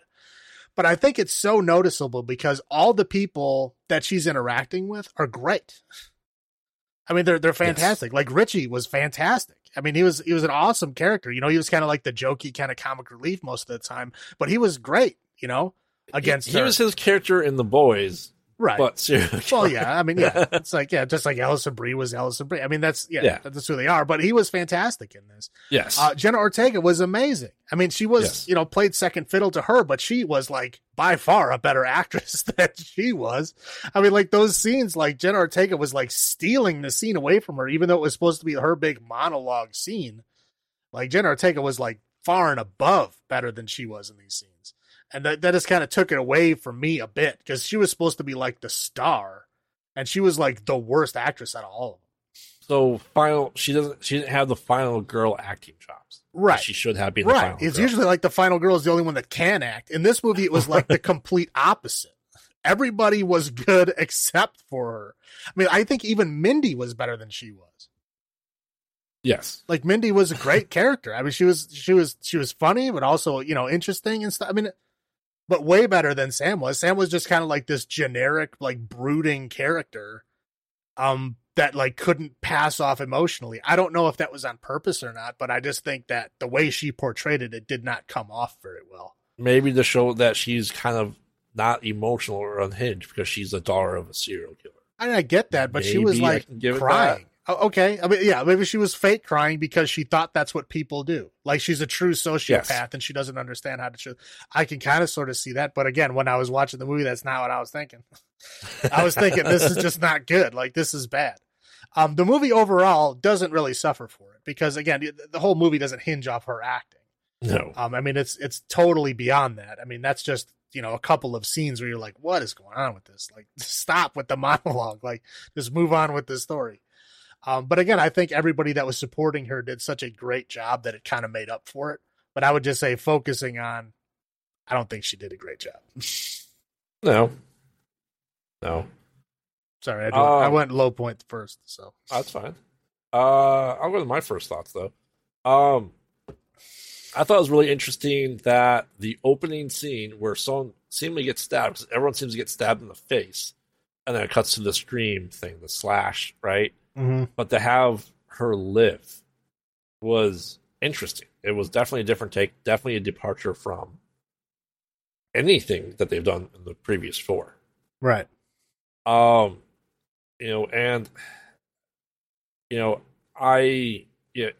agree with you. I don't know if we needed such interconnectivity of the Woven fan and legacy characters. Stuff like that. I'll go right into my low points though as well. Then we'll go into our highlights. Low point, I'm sorry. Richie said he watched all 8 Stab movies on Netflix. Netflix does not carry any franchise as a whole ever. Well, maybe it did in this one instance. If it's fictional, you can do that. If they're your sponsor, you can say that. Yeah, but I thought, I go, okay, I'm glad we have this movie. I'm hoping the next one wasn't going to be 11 years after this again. Right. You know how I feel about impromptu legacy characters being created. We discussed this on a couple of things. And if she would have to be, this is 25 years later, so she would have to be at least 24 or 25. Sam would. And that kind of tracks because, again, she left 5 years ago, and she looks about mid-20s. Right, but in order for it to be, you would think that Sydney would know that someone's pregnant in her high school. Well, yeah, but that's not going to come up and scream one. I'm not going to hold on, wait, let's give you a list of all the pregnant people in my high school. No, nobody gives a shit. It's a small town, so you think they would have known that. Yeah, it's a small town, but it was like a decent big high school. Yeah. You know what I mean? So, when I went to high school, there was a lot of pregnant girls. Starting sophomore year, there was pregnant. You know what I mean? But you generally knew who the fathers were. No, maybe in Indiana they did. Not in Illinois, they don't. And then, yeah, I guess, my little point is Dewey dying. They did take a fan favorite. Honestly, I felt like it should have been Gale. Everybody feels like it should have been Gale. I mean, seriously, I think they purposely did not kill Gale because everybody wanted them to kill Gale. I think that's why. They can't kill Sydney because she was the legacy main character, right? At least not right away. I mean, they may further down the line. I'm not saying that they won't. I'm just saying in this first movie, they're not going to do that. They're not going to kill Gale because that's what everybody wants you to do. That's what everybody expects you to do. So if you do that, everybody's going to be upset that you did exactly what they wanted. Because that's how fandoms work. They think they know what they want, and then when you give it to them, they're not happy about it. Well, that was the purpose of this movie. They state that about Stab 8, that this is a fandom now, and we are the fandoms watching this, and how fans think this should go. So that makes sense. Right. Yeah. All right. Those are my low points, but let's get into your highlights, though. My highlights, I already touched on it. I thought the supporting characters were fantastic. Like I said, I thought Jenna Ortega, for having a smaller role, I thought she was fantastic as Tara. I think Tara was a standout role in this, really. Like I said, Mindy was great. Richie was great. Amber was not. What's that? Amber was not. No, yeah, I was going to say Amber, nah. She was just kind of like a neutral, kind of sort of bitchy character. I'm not saying that just because, she was like a woman trying to have power or anything. No, she was just a kind of bitchy character. She was just like a not happy kind of stick in the mud character. until she like turned, and like you could, I mean, there was like no clues that things were happening at all. No. The first time you saw that it might be her was like in the party. She started acting like a total jerk. But that was like the only real clue that you got. Like I was like, oh, maybe it is her. But this is again the part of the movie where everybody's pointing fingers at everybody else. So it's like, yep, they probably are. Well, and Dewey called it. Well, yeah. He was like, how long you know this guy? 6 months? Yeah, don't trust this guy. He's a suspect. He's like, it's always the love interest. Yeah. She's like, oh, whatever. And then at the end of the movie, Richie was like, Dewey called it in one. He's like, he called me, he knew it immediately. Yeah. But yeah, again, so they had to kill a legacy character, but I mean, it's sad that it was Dewey, but again, they can't kill Sidney and they don't want to do what everybody wants them to do with Gale, so yeah. You could almost argue that Hicks was a legacy character at this point. What, Sheriff Judy? Yep. But she wasn't in the first movie. Well, because we'll get into it, because who they call legacy in the next one. Yeah, I get that.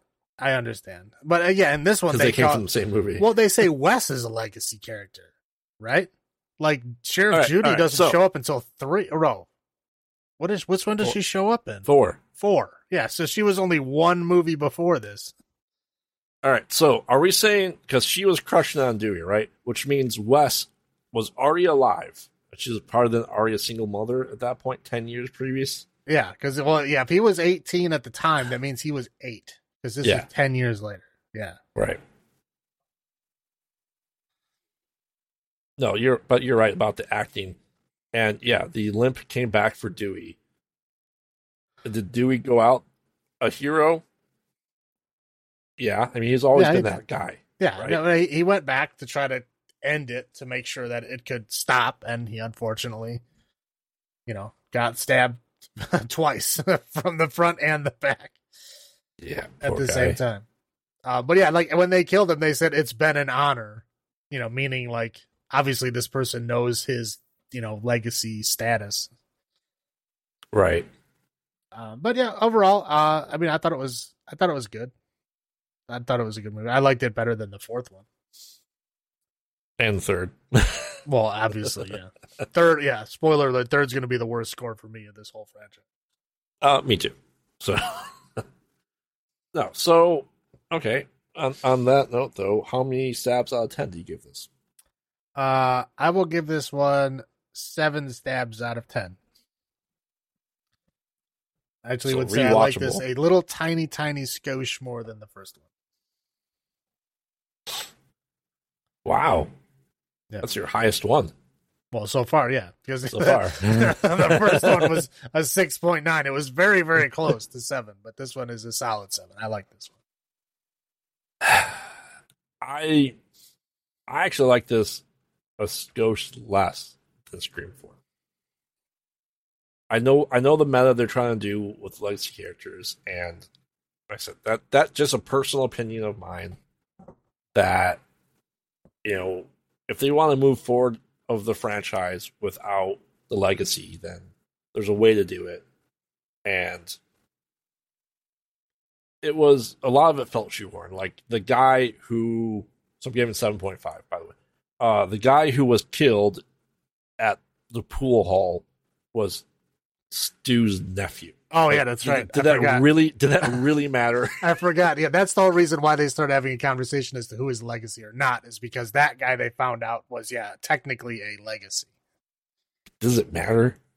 No. I mean, it doesn't matter, but it matters to the point of the movie, is saying that they're killing people that were attached to the original crime. They're like the relatives of the original killers or people involved in the first one.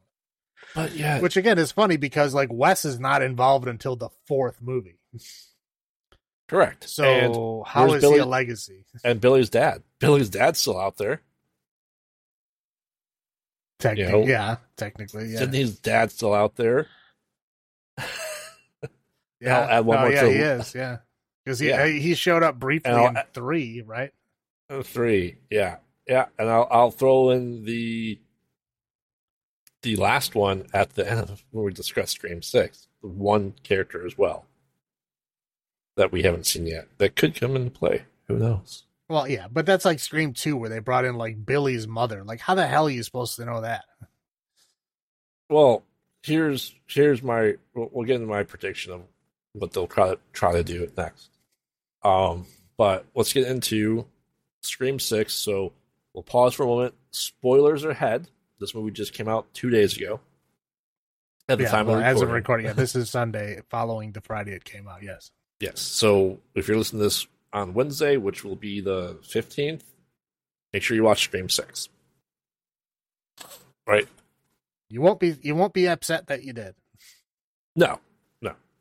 I'll just throw this out there right now, since we're in the spoiler territory. Richie's mom.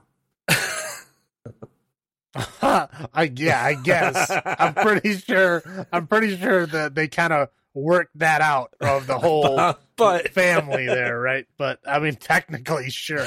I think that would be milking it a little too much. No, here's my prediction. You ready for this? This is my prediction for Scream 7, okay? Mm-hmm. All the characters are going to get together, and there's going to be a pool scene. And in that pool scene, they're all going to be comparing all the scars that they have from all the fucking stabs that they've gotten from all the fucking movies up until now, because they've all been stabbed like 100 fucking times. So they should be like crisscross, like treasure map scars all over their body. So they should have a scene where they're at the side of the pool and they're all covered in scars and they're all talking about it. So you're saying we need a Jaws scene where they're comparing how they... Absolutely. We need a Quint and Richard Dreyfuss scene, but with everybody. So we're talking, we're talking Sydney, we're talking Gail, we're talking Kirby, we're talking Sam and Tara. They've all been stabbed. Chad's gonna win. Chad and Mindy, right? Yeah, they've all been stabbed a lot. They all should. Well, sorry, we just gave away the survivors. I guess it doesn't matter. If you're watching this, either you don't care about spoilers or you've already seen it. So either way, I'm not ruining anything. We already gave you your warning. Yeah, we already gave you your warning.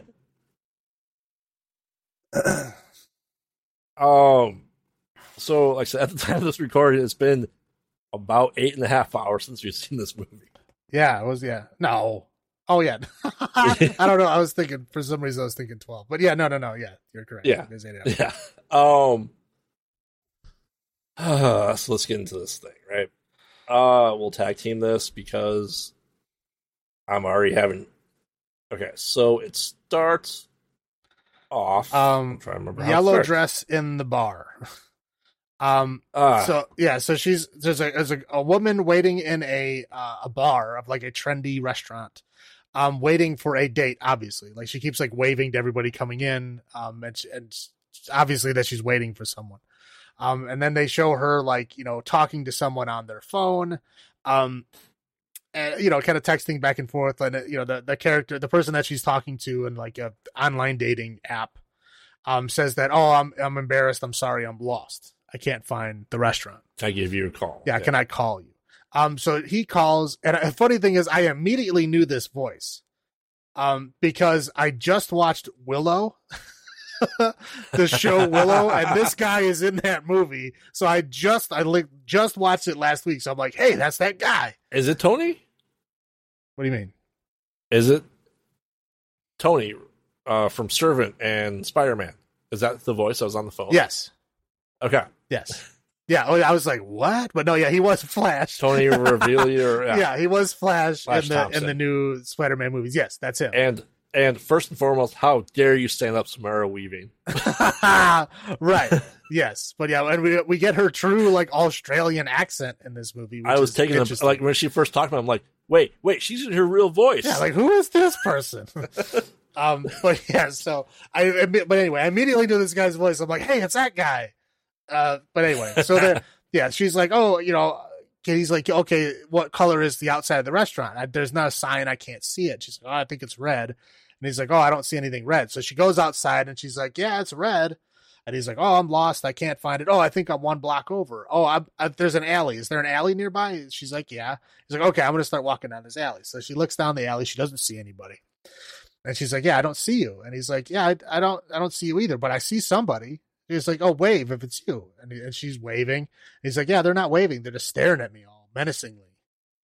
And she's like, what do you mean? You're like, oh no, they're following me. Oh no, they're chasing me. Oh no. Oh my God. Yeah, they're coming after me. And so she like runs into this alley. Well, then, okay, so so we have to point out that she is a professor of horror movies, specifically slasher movies. Right. Correct. Yeah. Associate professor. Right. Yeah. Because he goes, you're an associate professor and you still went into this dark alley of slashers. Right. Yeah. So he basically lures into this alley. Of course, the phone switches to the voice. Yep. And telling that, oh, you got lured into the alley. Ghostface comes out of this kind of side alley. I don't know how that works, but there was an alley in the alley. So it came out, stabs her a whole lot of times. And that seems to happen a lot in this movie. There's a whole lot of like furious, fast stabbing of like just like 20 stabs happen in like stabbing. 3 seconds. Yeah, it's like there's a lot of stabs that happen. So she gets killed, and then it kind of fades out. So then this guy then takes the mask off, which again is like, what? We're seeing who the Ghostface is immediately. So like he takes the mask off, and of course it's the guy I thought it was because I knew his voice. I was like, I just saw that guy. So I knew it was him. Anyway, so it cuts to he goes back to his apartment. And he goes in, and he's looking for his boyfriend / roommate. I don't know. They don't really describe that situation, but it feels like boyfriend to me. Oh, he goes, honey, I'm home. Right. Yeah. Again, it feels like boyfriend to me. Anyway, so he goes into the house, and he's like, oh, he's not here. I'll put, so he puts the mask, like he opens up his closet and there's like a weird a shrine franchise shrine in there. So he like puts the mask back on like it's a little mannequin head that's in there. He sits down and starts watching one of this. No, what is he? Oh, he's watching a Friday the 13th movie, I believe. Yes, he's watching Jason Takes Manhattan because this movie takes place in New York. Right, yeah. We're in the big city. We're not in Woodboro anymore. Even though we haven't, this is the third time outside of it, but yes. Yeah, it's not a new thing to be outside of Woodboro. But yes, we're outside of Woodboro for the first time in this new requel franchise, whatever you call it. Correct. So he's sitting down and he's watching a movie, and then Greg, who's his boyfriend, roommate guy, calls him and he's like, oh, really sorry, man. I had blue balls. I had to do it. I had to test it out. I did it without you kind of thing. So apparently they had planned out this murder. Him and the boyfriend Greg planned this out ahead of time. And then he starts talking in the voice. And of course he goes, oh, I thought we told that, we said we were never going to use the voice with each other.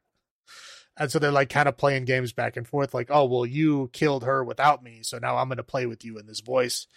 Anyway, practice the voice, yeah. Yeah, blah, blah, blah, back and forth banter. Eventually they start playing hot and cold. And then he leads him to the fridge, and he opens the fridge, and there is his boyfriend's butchered body is stuffed into the fridge. I mean, but like, we're talking like limbs severed, head decapitated, everything. It's bad. Oh, yeah. All stuffed in this fridge. And then he gets, Ghostface comes out and stabs him and kills him. But this Ghostface, you can tell there's something different about him because his mask is like old looking. Yes, he got the Halloween 2018 mask version of the Ghostface. Right, yeah. So it's legacy mask. Right, yeah. So it's like all like dirty and kind of beat up looking and stuff like that. Yeah. So then it like, at that point it kind of goes to the whole title screen thing. So yeah, at this point we're like, okay, so now we've had like, 3 Ghostfaces already in this movie. And then when the guy kills him, he's like, oh, he said, is this because of the movie or something? And he's like, and the Ghostface that kills him says, who gives a shit about movies or something like that. Yeah. Which was kind of the clue I was using to try to figure out who it was. And that ultimately didn't matter. Shocking, right? I guess they do that all the time. They give you these red herrings to where you're looking for it and it doesn't happen. Yep. Anyway, so then we cut to Sam and Tara are both living, like Tara is now going to college, which again at this point Sam's at a therapy session. Right. With like some weird she's talking his beard's too short. I think that's why I don't like him. His beard's too short. That's fair. I mean, our beards are spectacular. But he's going over like, you never told me really why you're here. She's like, the thing that happened last year in Woodsboro, I stabbed a guy 22 times. I liked it. Well, she had said it felt right, and right. He starts like furiously writing stuff down. And it's like, I don't know if it'll happen again. It's like, we're gonna call this now. we're done for right now. You can't report me. But to be fair, I have to. Yeah, he has to call the police, right? Yeah. So anyway, she's taking it as being that she's admitting to it, because the next scene we really find out why he's kind of nervous about this, because she's walking out, she's calling Tara to figure out where she's at, say, hey, I'm done there pretty early, we need to meet up. Tara's on her way to this college party. A frat party. The worst kind of college frat party. Oh, yeah. Well, I should specify, in a horror movie, a frat party is the worst place to be. Yeah. But she didn't know where she was going, and she's kind of attacked, and the buzz around the internet and the Reddits is that Sam, because the anonymity was there in Scream 5, that the true story hasn't come out. So people are labeling Sam as the real killer, that she staged the whole thing. Right. So I can see why her therapist was a little uneasy about that, but he probably knows that information. Well, yeah, I mean, it's fair. I mean, they played it off as like a Reddit conspiracy. So yeah, there is definitely some people that are going to know it, but not everybody.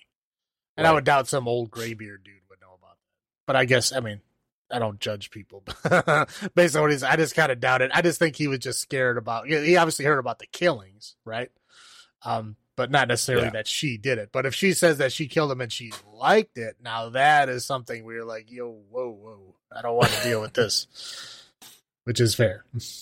But she gets back to her apartment, and roommate, it's like, where's Tara? She's not answering. She's ignoring me. To be clear, Quinn, the sex positive roommate.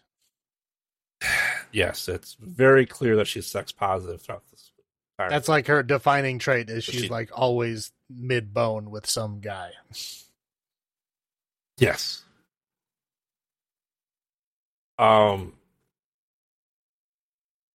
So, but yeah, they find out that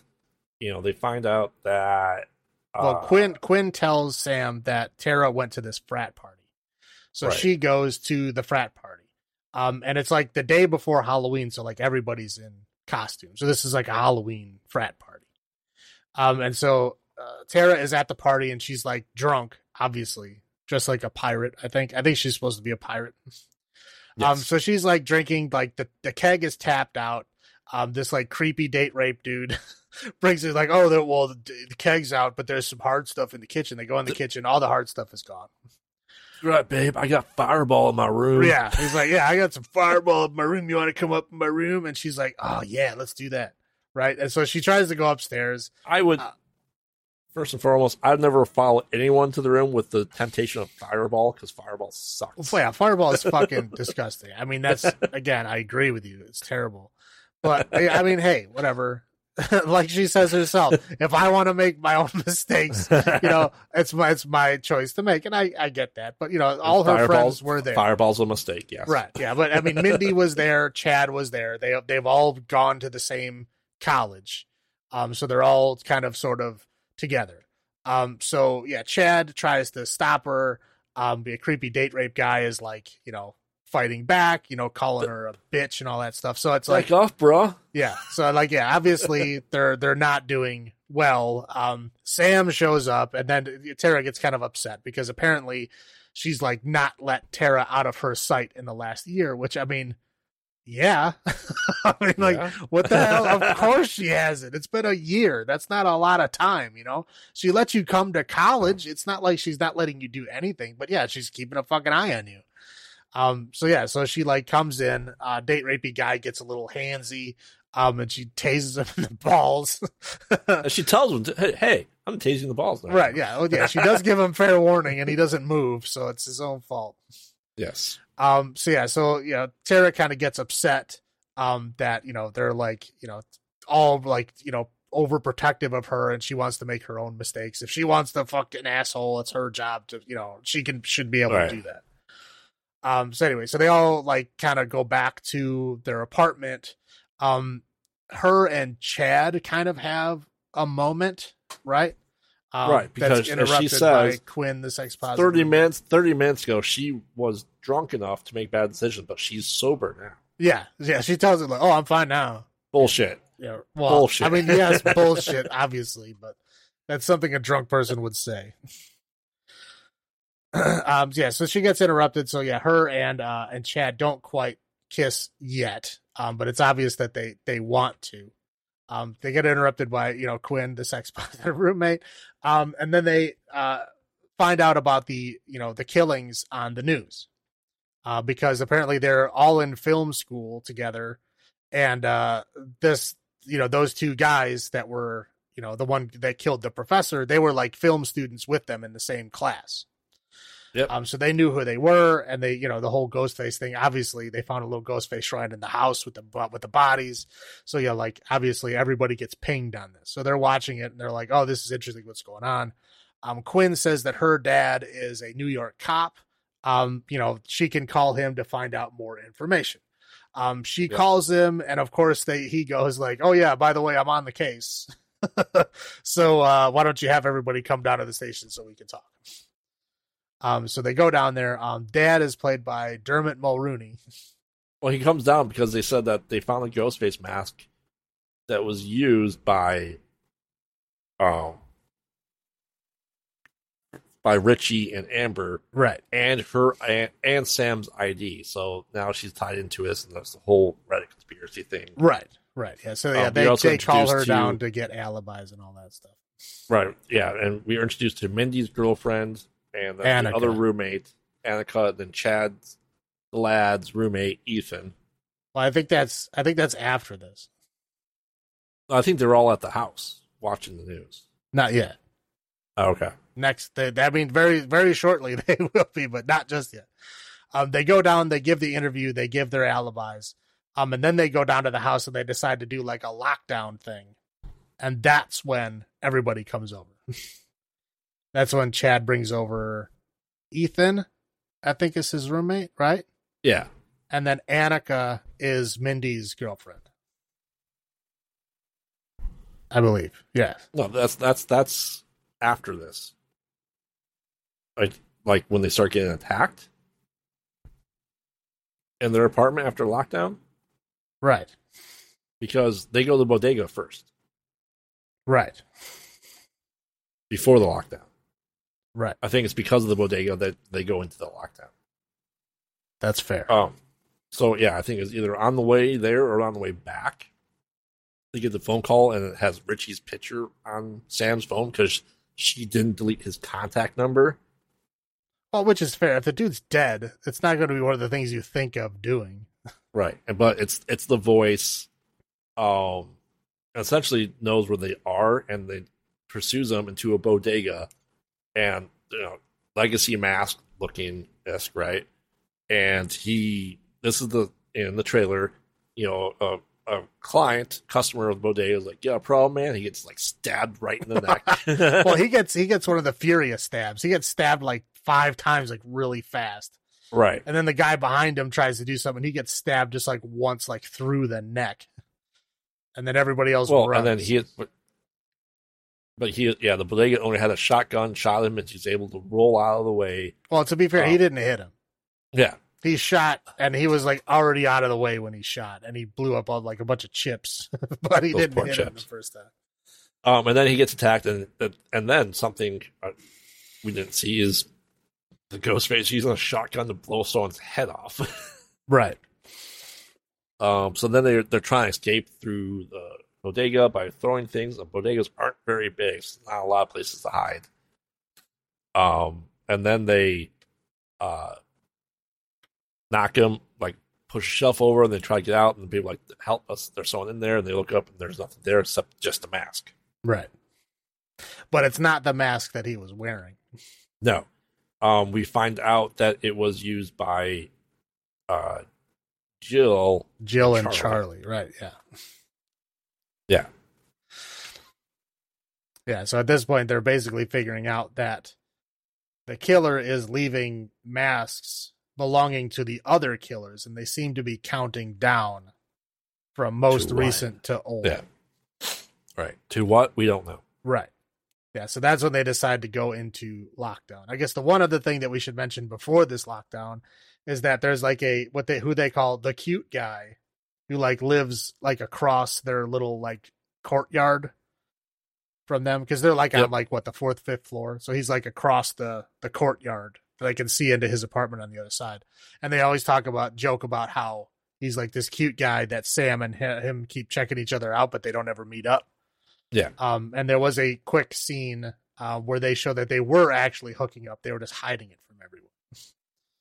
Yes. I think that's the only other information that we need at this point. Anyway, so yeah, they all decide to lock down, and they all, kind of lock down in there, and they, that's just where they come up with the whole core 4 thing. To where it's Mindy, Chad, Sam, and Tara, who are the people that survived the last attack. So they're calling themselves the core 4. Yep. Obviously Chad comes up with it. They all reluctantly kind of agree with it. And while they're all kind of like bonding over dinner, in the other room, Quinn, who is the sex positive roommate, is being attacked by Ghostface. And the guy across the hall, I guess we'll just say the guy across the hall, hall, the cute guy, he sees this happening and he tries calling Sam. She doesn't pick up, and he sends a picture of Ghostface attacking her in the room to everyone. Yep. I don't know how he knows everyone's number, but he does. And so he sends this picture to everyone, and they go, oh shit. And they go open the door to find out what's happening. And the door opens and her body comes flying out and knocks everybody kind of down like bowling pins. And then they start getting chased all around the apartment. Tara and Chad run out the door and run all the way down the stairs. And then Sam and Mindy and Annika get kind of blocked by Ghostface, and they can't get through, so they have to like run around the apartment. And they end up getting, I think they get slashed a couple of times. And they like break through various doors before they kind of barricade themselves back in Quinn's room. To where they lock the door, and then he comes around the bathroom door. It's apparently a shared bathroom with multiple doorways. And he comes around that side, and they block up that door with a dresser. But at this point, Annika had already been stabbed very, very badly in the gut. Right. Yeah. Like her guts were kind of coming out. Right. It's not good. Like she's in full on like cold sweats. Like she's probably not going to last very long.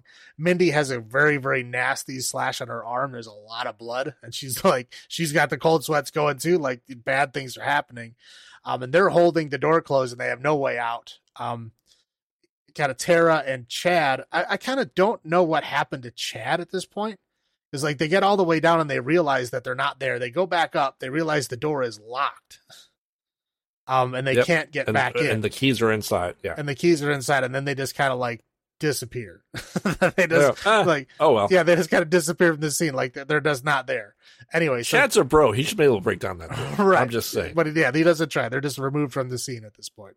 Yeah. So then cute guy basically, is waving his arms out the window. They open the window and he's like, he puts out a ladder so they can climb across. So he puts out a ladder. So Sam comes over first and she's okay. Mindy is obviously injured and it's very shaky, but she does get through. Annika is very, very injured and she's coming through. Ghostface makes it through the dresser, finally gets the door open as Annika's about halfway over. And Ghostface just starts shaking the ladder around. Yeah. I don't know why he doesn't just like throw it or move it or whatever. Anyway, but he's like shaking it and knocking it around. With her, yeah, toying with her. And she does eventually fall to her death in the courtyard. I mean, she was probably gonna die anyway. Yeah, to be fair, that was a nasty wound because it was like stab in and then he like pulled it up. So it was like and twisted. Yeah, there was a lot of bad damage that happened in there. Yeah. We should also point out though, before the scene, that we find out that Kirby is back at the station as the FBI agent. Oh, right. Yeah. And Gail Weathers is back, and they have the run-in with her. She dodges Sam's punch but then Tara hits her. Right. I think that happens right before the bodega thing. Yeah. Yeah. And funny thing is, sorry, go ahead. Sorry. I said, and the therapist, Sam's therapist, gets stabbed, and because he gets, I believe, Roman's mask at his murder. Right. Yeah, because they're right. So they're funny thing. Well, the funny thing is that Hayden Panettiere actually like campaigned for her character to survive. Yes, like actually had she quit acting. Right. Yeah, she had to she called them up and was like gave them a case to bring her character back, because again they never actually showed her dead. No. And they never actually said anything about her being dead. So technically she could still be alive, and now she is. And now she's an FBI. No, she said in the movie technically she died for 4 minutes. Right. Yeah. So even if they did say she died, it was true, but they didn't say that. I knew that before I watched 4. And I was waiting for it. I was like, to see if there was anything like definitively saying she was dead, and there's not. So yeah. So yeah, that's cool. But yeah, she's an FBI agent now. There's even a joke made by Gail where she's like, "You're just a child. How can you be an FBI agent?" She's like, "I'm 30," which is it's fair. It tells you how long the franchise has been going. Somehow Kirby has come back. Right. Yeah. So so Kirby is back. And to be fair, I like Kirby. Kirby's a cool character. But she did come back. So yeah, at this point, obviously horrible things have happened. Everybody needs to like recover and go to the hospital. Yeah. Quinn is now dead. Annika is now dead. Mindy was stabbed. I don't think anybody else was stabbed. I think everybody else was okay. And the Ethan was not around this entire time. Correct. And they questioned that because where he's like, I had what it was Econ. He said he had Econ. It's around hundreds of people. The detective was taken off the case because it's too personal now. Well, his daughter is one killed. of the victims. So that tracks. Yeah, that's. But the mask left was worn by Mickey. Right. He's like, well, I'm off this now. So he's like, we're gonna get that fucker. Burn him. Right. Yeah. So that's when Gail comes in and uses her investigative journalism techniques to find this like secret shrine. It's like an old movie theater that's converted into like a stab movie franchise shrine. Museum. Yeah. Right. So there's like they have all of the original Ghostface outfits worn by all of the original killers. There's 9 of them at this point. Yes. Because counting all the movies, because Scream 3 only had 1 Ghostface, but all the other ones had 2. Correct. So which means they had the TV that was used to kill Stu Macher. Right. They even had the knives, weapons used. They had the shirts that people were killed in. Right. They had Randy's shirt. There's the top story jacket, which was top story from Gail's journalist. Right. Yeah, it was basically like any kind of memorabilia from both the Stab movie franchise and the real Ghostface killing. Well, real in that world. Yes. Killing. So they had everything. But it seemed to be like they held the real killers in higher regard. So they loved the franchise, but they loved the real killers. And they seems to be like this collection because all the masks are missing from all of the mannequins, which means that these are the masks that they originally had and that whoever owns this shrine is the one doing the killings. Right, because they're saying they'll find DNA evidence of everyone in that mask. Right. So at this point, they find out all this kind of stuff. Like Tara kind of has like a mini kind of breakdown. And Kirby has to kind of talk her through it. And then after that, they basically decide that they're going to do like a sting operation. And they basically tell Gail, "Oh, it's no press allowed." I have no fucking clue why they did that. I'm FBI, no press allowed. So right, Gail goes back home. Right, but that's like the dumbest thing. Like you're all involved, man. Like, why are you trying to? Anyway, it doesn't make any sense. Right, and they have to set up the next scene. It just doesn't make any sense. So essentially, we're at a public park, and they're having a sting operation. Like go out into the open. We'll have them call you. We'll trace it. 'Cause I can trace it in 15 seconds, says Kirby. Well, yeah, they're basically redoing the Scream 2. Yeah, the campus scene from Scream 2 is Which essentially the exact, because this is where we get all the rules, is in this, while they're all sitting around. Yeah. The rules of the requel, the sequel to the revival or remake. Yeah, and what are the rules? There are no rules. Everybody's fair game. Even legacy characters can. Yeah, it's all everybody's fair game. Oh, and everything's going to be bloodier and worse than the last one. It's like, stop. Why do you bother with the rules? They're always the same. Like, just stop it. But they even point out, like we're gonna do this in the middle of daylight. That's how her uncle died. Right. Doing this same thing. Right. Oh. But anyway, Ghost, the voice calls Sam, and it's using Richie's phone. And, we traced it. It's coming from, 96th Avenue. And then cut to Gale. Yeah, it's Gale's apartment, right. Yeah, so, Gale, gets a call from the voice. Of course, her boy toy's there. Yeah, boyfriend is there who goes in the other room for something. She's pacing around the room, and we see Ghostface kill the boyfriend while her back is turned. And she's like, right, and something. Go ahead. Sorry, go ahead.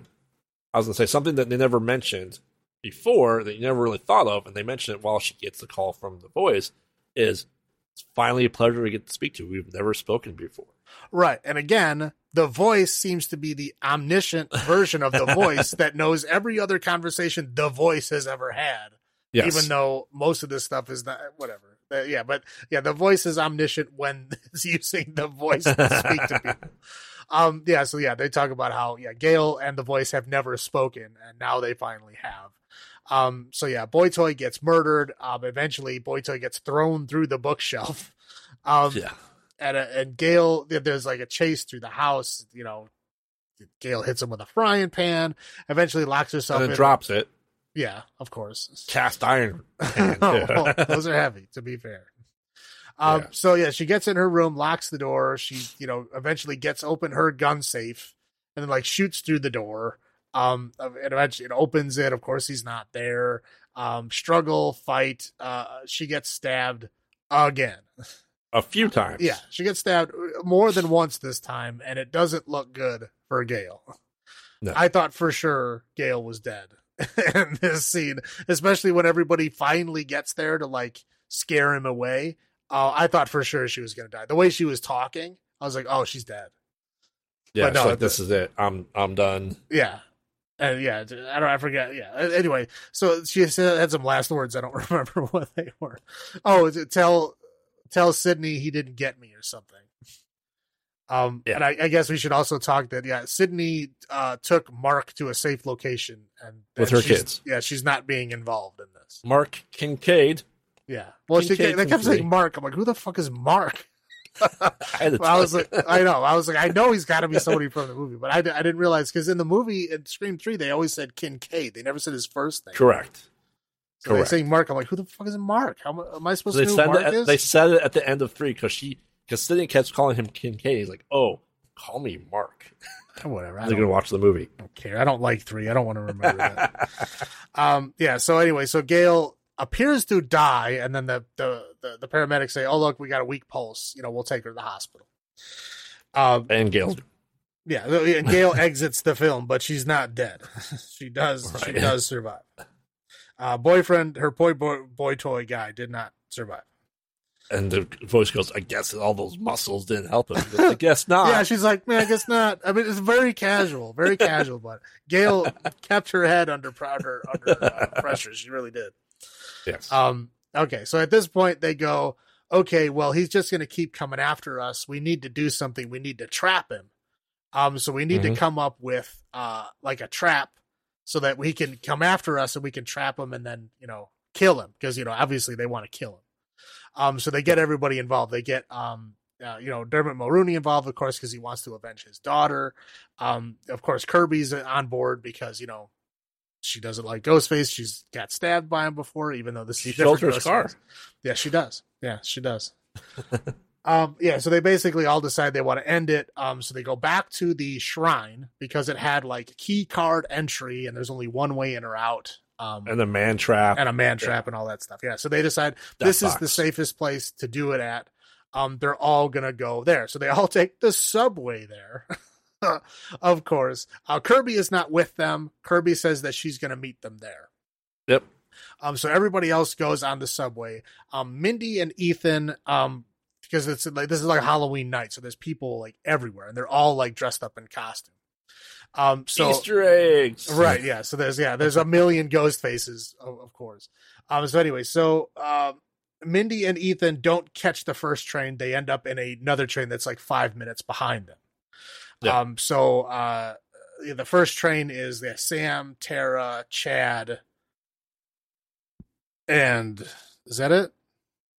And the cute boy from across the hall. Oh, right. And that's right. Cute boy is with them at this point too. Yeah. So they're all in the first train. They all make it to the place. Okay. The train behind, Mindy and Ethan are there. Mindy does not trust Ethan at this point. She's not necessarily. She's been calling him Ghostface. She's been calling him Ghostface for a while. Well, yeah, because again, he's the guy that wasn't there. He was the only guy that wasn't there during the attack in the apartment. And, even though he had an alibi supposedly, but he was the only guy that wasn't there. And also, he's like the weird, creepy roommate, whatever. She's kind of convinced that he's like one of them at least. But not quite convinced enough to like, completely turn him in or kill him or anything. But she's pretty, on the fence about it. Anyway, so she's like standing like a whole subway car away from him. And she keeps kind of getting scooted back and further by all the people milling around and stuff like that. Anyway, there's a lot of scenes where, weird ghost faces are staring at her because there's a lot of them on the train. And it goes back and forth between both train cars because, like I said, Easter egg galore. Yeah. Because we see every slasher icon you could possibly think of. We have people dressed as the tethered in Us. There was the doctors and scientists from Cabin in the Woods. So we can do a whole Easter egg video just on this train scene alone. Probably. Who are the people with the ski goggles? I was trying to figure out who they were supposed to be. I'm like, I have no fucking clue who these people are supposed to be. Everybody else I pretty much got. It was like people in ski goggles. I'm like, I don't know who this is supposed to be. Are they supposed to be like the Thing? Because it didn't look like correct. But I guess maybe I was like, maybe? Maybe. Or it could have been from Frozen. Where they're stuck in the ski lift. Oh, I never saw that. That's an old-ass reference. Yeah, but, the Thing is more popular. They only really don't show popular movie characters. Well, yeah. So, yeah, there's better versions of them than what were in Jeepers Creepers Reborn. I'm just throwing it out there. That's very correct. Anyway, so this all boils down to Mindy gets kind of pushed up against the back wall. And then there's like an extended kind of power outage on the subway, which I guess is fairly normal. And she gets stabbed by another ghost face. Really well, too. Yes. Eviscerating. Like a big stab, a big stab. And of course, everybody around her is like oblivious. I think one person is like asleep next to her. Mm-hmm. Yeah. It's like nothing ever happens. Ethan finally makes his way over there. He sees that she's been stabbed and he like starts calling for help. He drags her out of the train and asks for help and stuff.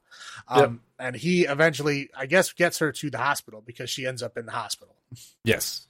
And then Ethan ends up going to, I guess he goes to the hospital with her at this point, right? They don't really say what happens anyway.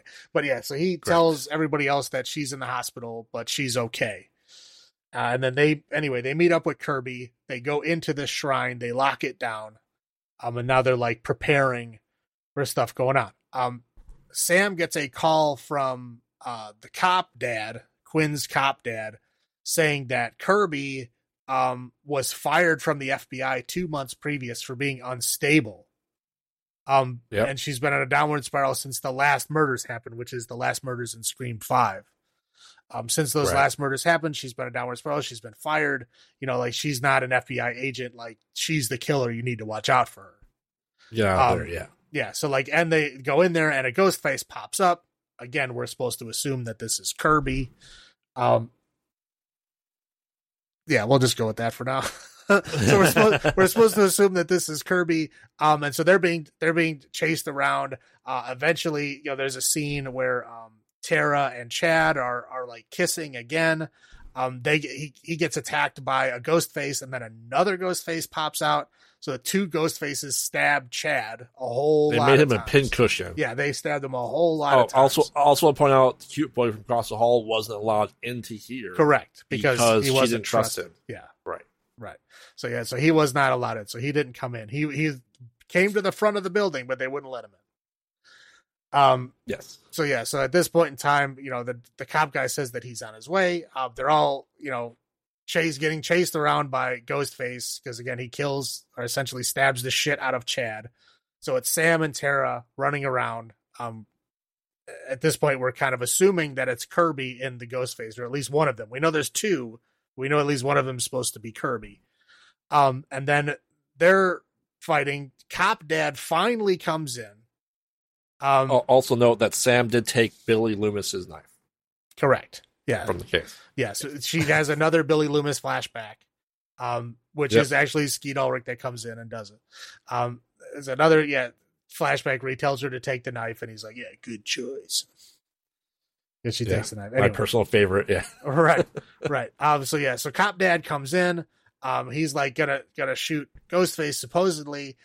Kirby pops out, who's like all bloody, like it's basically saying, I've been knocked out. I'm not the Ghostface. One of them knocked me out. So they're going back and forth where Cop Dad is kind of accusing Kirby, and then Kirby kind of convinces everybody that it's not her, and then right at that moment, Cop Dad shoots her. Well, Ghostface, the two Ghostface appear, and he's going to go after the Cop Dad. He's going to shoot them, and then he shoots Kirby instead. Right. Yeah. So then, the two Ghostfaces are now flanking Cop Dad, but obviously in league with him. So yeah, at this point, again, they're confused. I'm confused. I'm like, who the hell are these people supposed to be? They're going on and on about protecting their legacy and protecting their brother. Like they say, you killed our brother. The family, but they're not saying who it is. And I'm like, okay, what the who are they supposed to be? And they're like, you're not getting it yet, are you? I'm like, no. I wanted to say, no, I'm not getting it. Who the fuck is he? Well, here, dumb. Right. Let's explain it. Yeah, and then eventually they're like, well, fine, I guess I'll tell you. But anyway, so this is Richie's family. This is Richie's dad, Richie's brother, Richie's sister. And Richie's brother being Ethan. Right. And the sister being Quinn. Okay, we figures you, Ethan, all right? And then dun dun dun, Quinn's alive. Yeah, then Quinn is sex positive and alive. Right, yeah. and then he's all like, yeah, I switched out the body real quick. I'm like, dude, I don't care who you are. There ain't no way in hell you're switching out a fucking body. German Maloney, he can do what the hell he wants. Apparently, but whatever. I mean, again, it wasn't enough time for them to actually get caught. He probably would have got caught no matter what. But I think it was enough time for him to not get caught. Anyway, so now it's Richie's family is trying to avenge him, and this whole collection was Richie's collection, and apparently the dad helped him build this collection.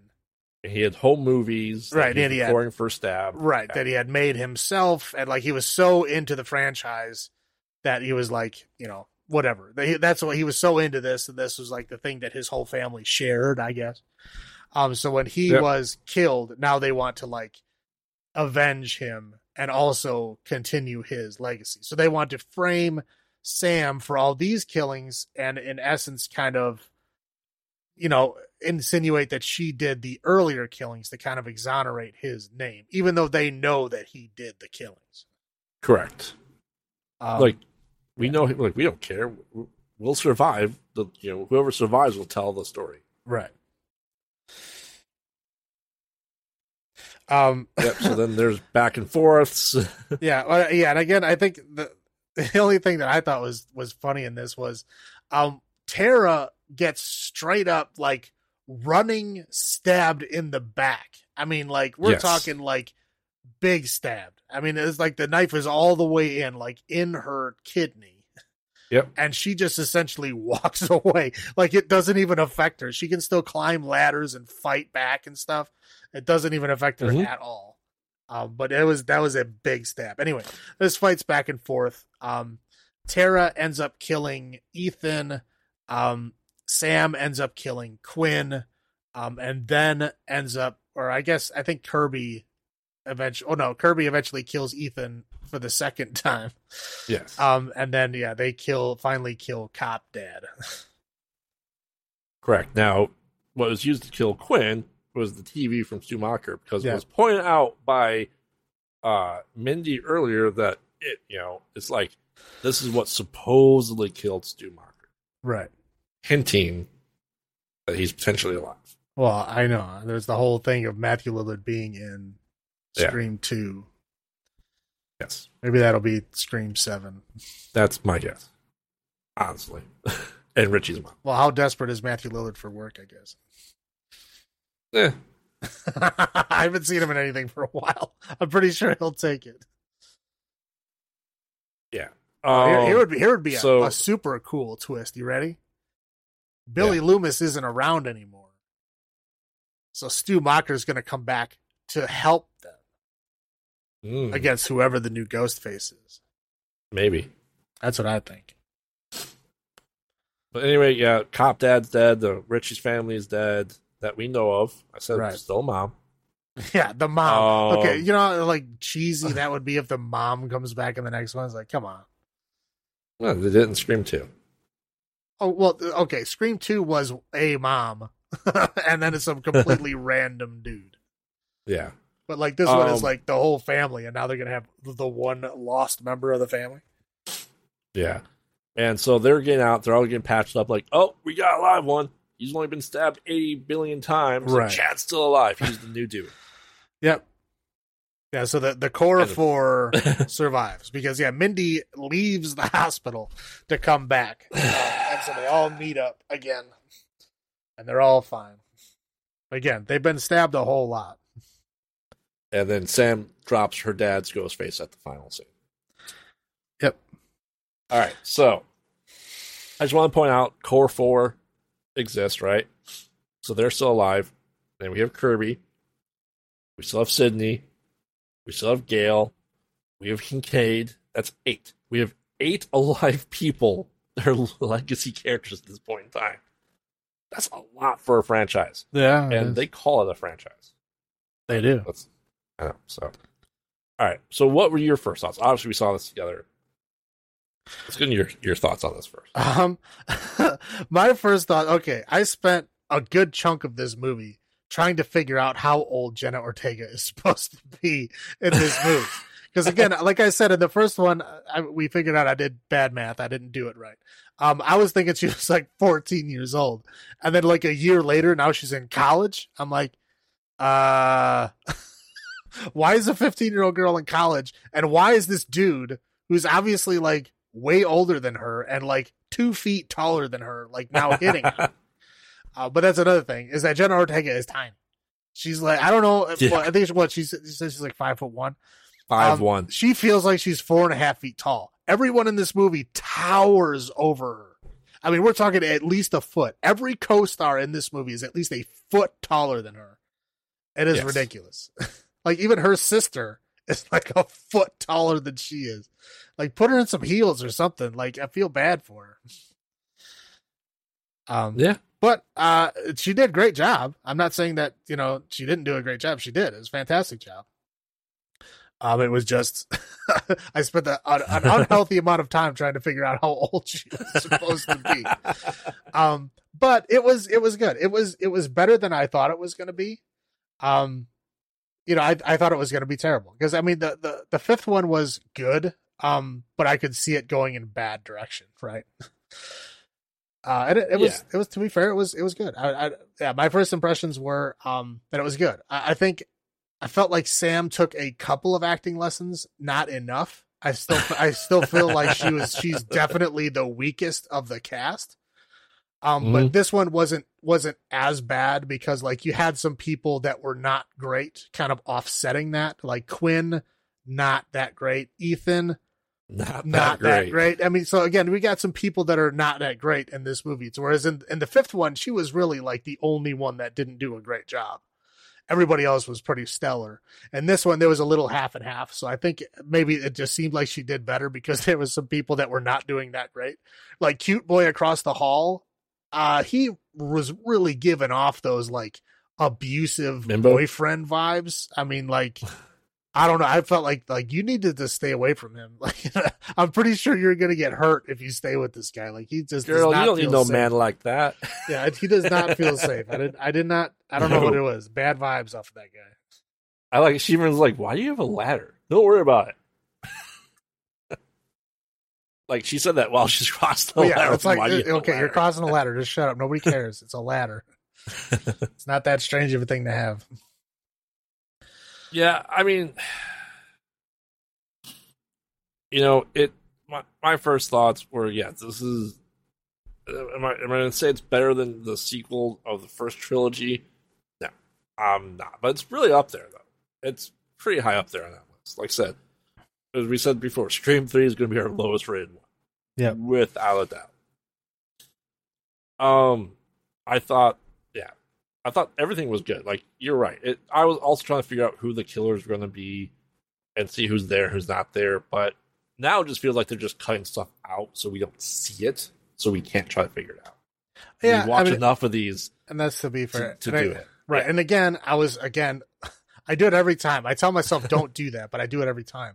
Like looking at how physical and what the guy looks like in the Ghostface outfit, right? Like, okay, tall, physically imposing guy, right?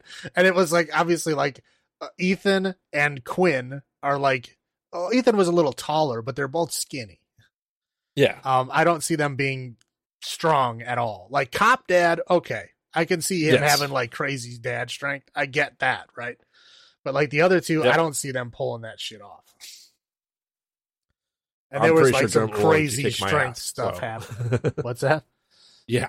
I said, I'm pretty sure Dermot could kick my ass. So I'm just, if you really wanted to, yes. Right. The other two, no. Yeah.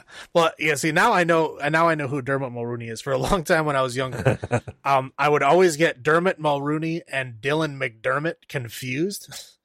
Like I know their faces. If I saw the face, I would be able to put them in what other movies they were in, but their names were like interchangeable. Yeah, okay. Like I could never remember what the actual name of each one was because it's like that Dermot really threw me off. You know, like there's a Dermot in there. I know there's a Dermot in it, but I don't know which one. Yeah. So what were your highlights in this though? My highlights in this, like I said, I think I liked the effects in this one. I think they were pretty consistent with the one before this. They weren't quite as gory. I think there was a lot more, like, I felt like the stabs were more brutal in this one. They were like a lot of like hard stabs and then like twisting and then like gutting to like you stab and then you're like pushing through the stab, you know what I mean? Like like that kind of thing. Like this movie had a lot of those and a lot of like furiously fast stabbings. I felt like this movie had a lot of those. Those were cool. Oh, you know what? I just remembered something from 4. I know I'm going way back. The knife was so stupid shiny in 4 that it bothered me. It was like they covered it in chrome and it was like so freaking shiny. You could see it from space. It really bothered. Anyway, it bothered me. That's just a quick aside. But no, this one, I thought they did a great job with the effects. I really liked, the way that they did it. I just thought it was pleasant overall. Again, like the acting was like half and half. You know, again, it was a little bit easier to swallow than the first one because there was at least other people not doing quite as well. So Sam didn't quite seem so out of place. She still feels a bit out of place, but she did better in this one than she did in the other one. Yeah.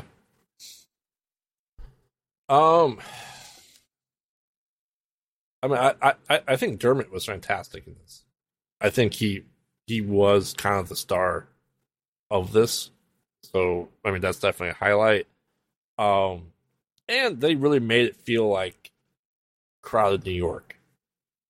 right? Because every other time we've been really there. I mean, yeah, they were in Hollywood and LA. It didn't seem very crowded. Um, Well, because they were on the movie set like the whole I time. know. I mean, instead of being just in the middle of nowhere, like you're in the city, and that's the scary thing. Because let's face it, murders happen in the city a lot, and a lot of people don't notice them. So I think that's very true to the city atmosphere. I also like that Kirby came back. I really like Kirby as a character. I'm glad that she came back. Yeah, And I'm glad they didn't kill her. That's a highlight. yeah. What about low points for you though? Low points. I mean, they did a pretty good job in this one to not have some heavy low points. I think this one really felt like kind of the pinnacle of, it's just a plot device, whether you survive the stabbing or whether you're affected by the stabbing or not. Like this one is like, like Annika gets stabbed, right? Like a bad stab and gutted, and she's like pretty much out. And then like Tara gets full on like kidney stabbed from behind and she's fine. Like the next scene, she is climbing a ladder and it's like, there's barely a blood trickle coming out. I mean, it's just this bizarre plot device to where everybody gets stabbed all the time, but it's like the story dictates whether you're actually going to be injured or not. And I don't quite understand why the franchise does that. I mean, I get it. People have to be stabbed in this franchise. Like that's the whole thing. That's the whole shtick, but like you have it mean something at least. Yeah. My low points. Number 1, kill off some legacy characters. We have 8. That's too many. I feel like Gale should have died in this one. Yes. And also, low point is Sydney is not even in the movie. They mention her name. Yeah, they casually mention her like twice, and that's it. And number 2, how dare you do that to Samara Weaving? Well, it's always got to be a pleasantly like popular person that dies in the first scene of the movie. That's how it always works. It's always like a semi-famous person, and they always die first.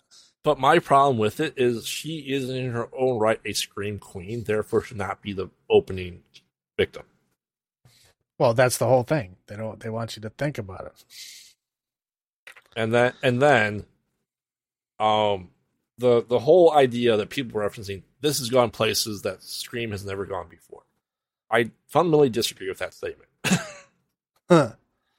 They've been outside of Woodsboro half the time of the franchise. They've been to a big ass city. And this really is just Scream 2. Again.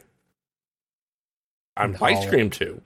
It's not. I mean, it definitely has elements that they stole from Scream 2.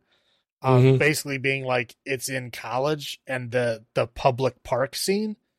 But I mean, the rest of it isn't. Well, it's the parent of the previous murderers. That was there too. And Billy's mom is Richie's dad. That was there. I mean, yeah. But I'm just saying, like, as far as like the movie plot goes. Yeah. There's really not many they just need to have comparisons to be made outside of that. Yeah, someone from the core 4 needs to go. They really do. I think they should have just killed Gale. But again, at this point, she's like the last in this movie. She's the last legacy character, right? Yep. Dewey's gone, and Sydney didn't sign on for this movie, so she's the only one. So yeah, I get why they didn't kill her. I bet you in the original script she did die. Oh, guaranteed. I bet you in the original script she did die, and when Sydney didn't sign on, when Nev Campbell said no, they were like, okay, Gale has to survive because if she says no the next time, we need at least one legacy character. Yeah. So I think that's why they didn't kill her. So if Nev Campbell signs on for the next one, I think Courtney Cox is definitely gonna go. Right. Maybe right, both. So Hell, maybe how both many of them. Yeah. And for this being a franchise, there's never this many survivors in a franchise. That's correct. Period. So how many stabs out of 10 would you give this movie? I'll say it's pretty much the same as Scream 5. I will give it 7. 7 stabs out of 10. Yeah. I feel like it maintains the quality, and like I said, it gives and takes a bit, but I think it maintains the same overall level. Okay. I agree with that, so that's why I'm still sticking with the 7.5. Because like to me it goes 1, 2, 4, 5, 6, 3. Yeah, so according to your scores, it goes 5, 6, 1, 2. No, 1, 4, 2, 3. So yeah, 5, 6, 1, 4, 2, 3. Yeah, that's mine. Well, now that you've experienced all the Screams, you have been missing 4 of them. Do you feel better about this franchise? I know. I do now. I didn't. I mean, I when I watched 3, I was like, oh man, this is gonna be rough. Like I was assuming they were just gonna get worse after 3, because they normally do. Once you hit a bad one, they usually just keep riding that bad wave. But no, I was kind of pleasantly surprised. I mean, 4, I wasn't that, wowed with, but it was better. I mean, I give you 4 was better than 3. But I still didn't feel like it was going to go out on a high. I did not expect 5 and 6 to be as good as they were. Well, I also like that it made fun of Jason Takes Manhattan, because that's arguably one of the worst Friday the 13th. Well, not only that, but he's like barely in Manhattan. Like he doesn't take anything. He's barely in. Yeah, he's in Manhattan for like 5 minutes. Yeah, it's like Jason takes a boat on the way to Manhattan is what it should have been, because that's all that happens. And I will throw this out there too, for a franchise that was able to make these movies a year apart. Other franchises that did that, the quality dropped so hard. Yeah, we saw that in the 80s with all that stuff. And for this movie to be able to do it is a testament to, I think, to the franchise. Because we generally don't get good franchises like this for like 5 to 7 years between each movie. Right. That's fair. That are consistent quality. Although, arguably Alien dropped down a lot there. But. Yeah, I mean, well, yeah, it's just inconsistent. Well, there's a new one being made. Hopefully that'll want to be better. We'll see. That's going to have to be part of our roundup for the year, because, you never know. We're not going to be able to fit this in with anything else. Anyway, anything else to add? I don't think so. Okay. Well then, why don't you join us next week as we venture into the woods? Whether the 100-acre woods or some folktale, the woods have always been a source of danger throughout mankind history. Let's see if that holds true for the first round of Evil Woods, where we discuss Eden Lake, Dead End, and The Ritual. So stay tuned for next week, and remember, we watch bad movies so you don't have to. And this has been Graveyard saying, have you checked on the children? This is Salem saying, long live the new flesh. Good night.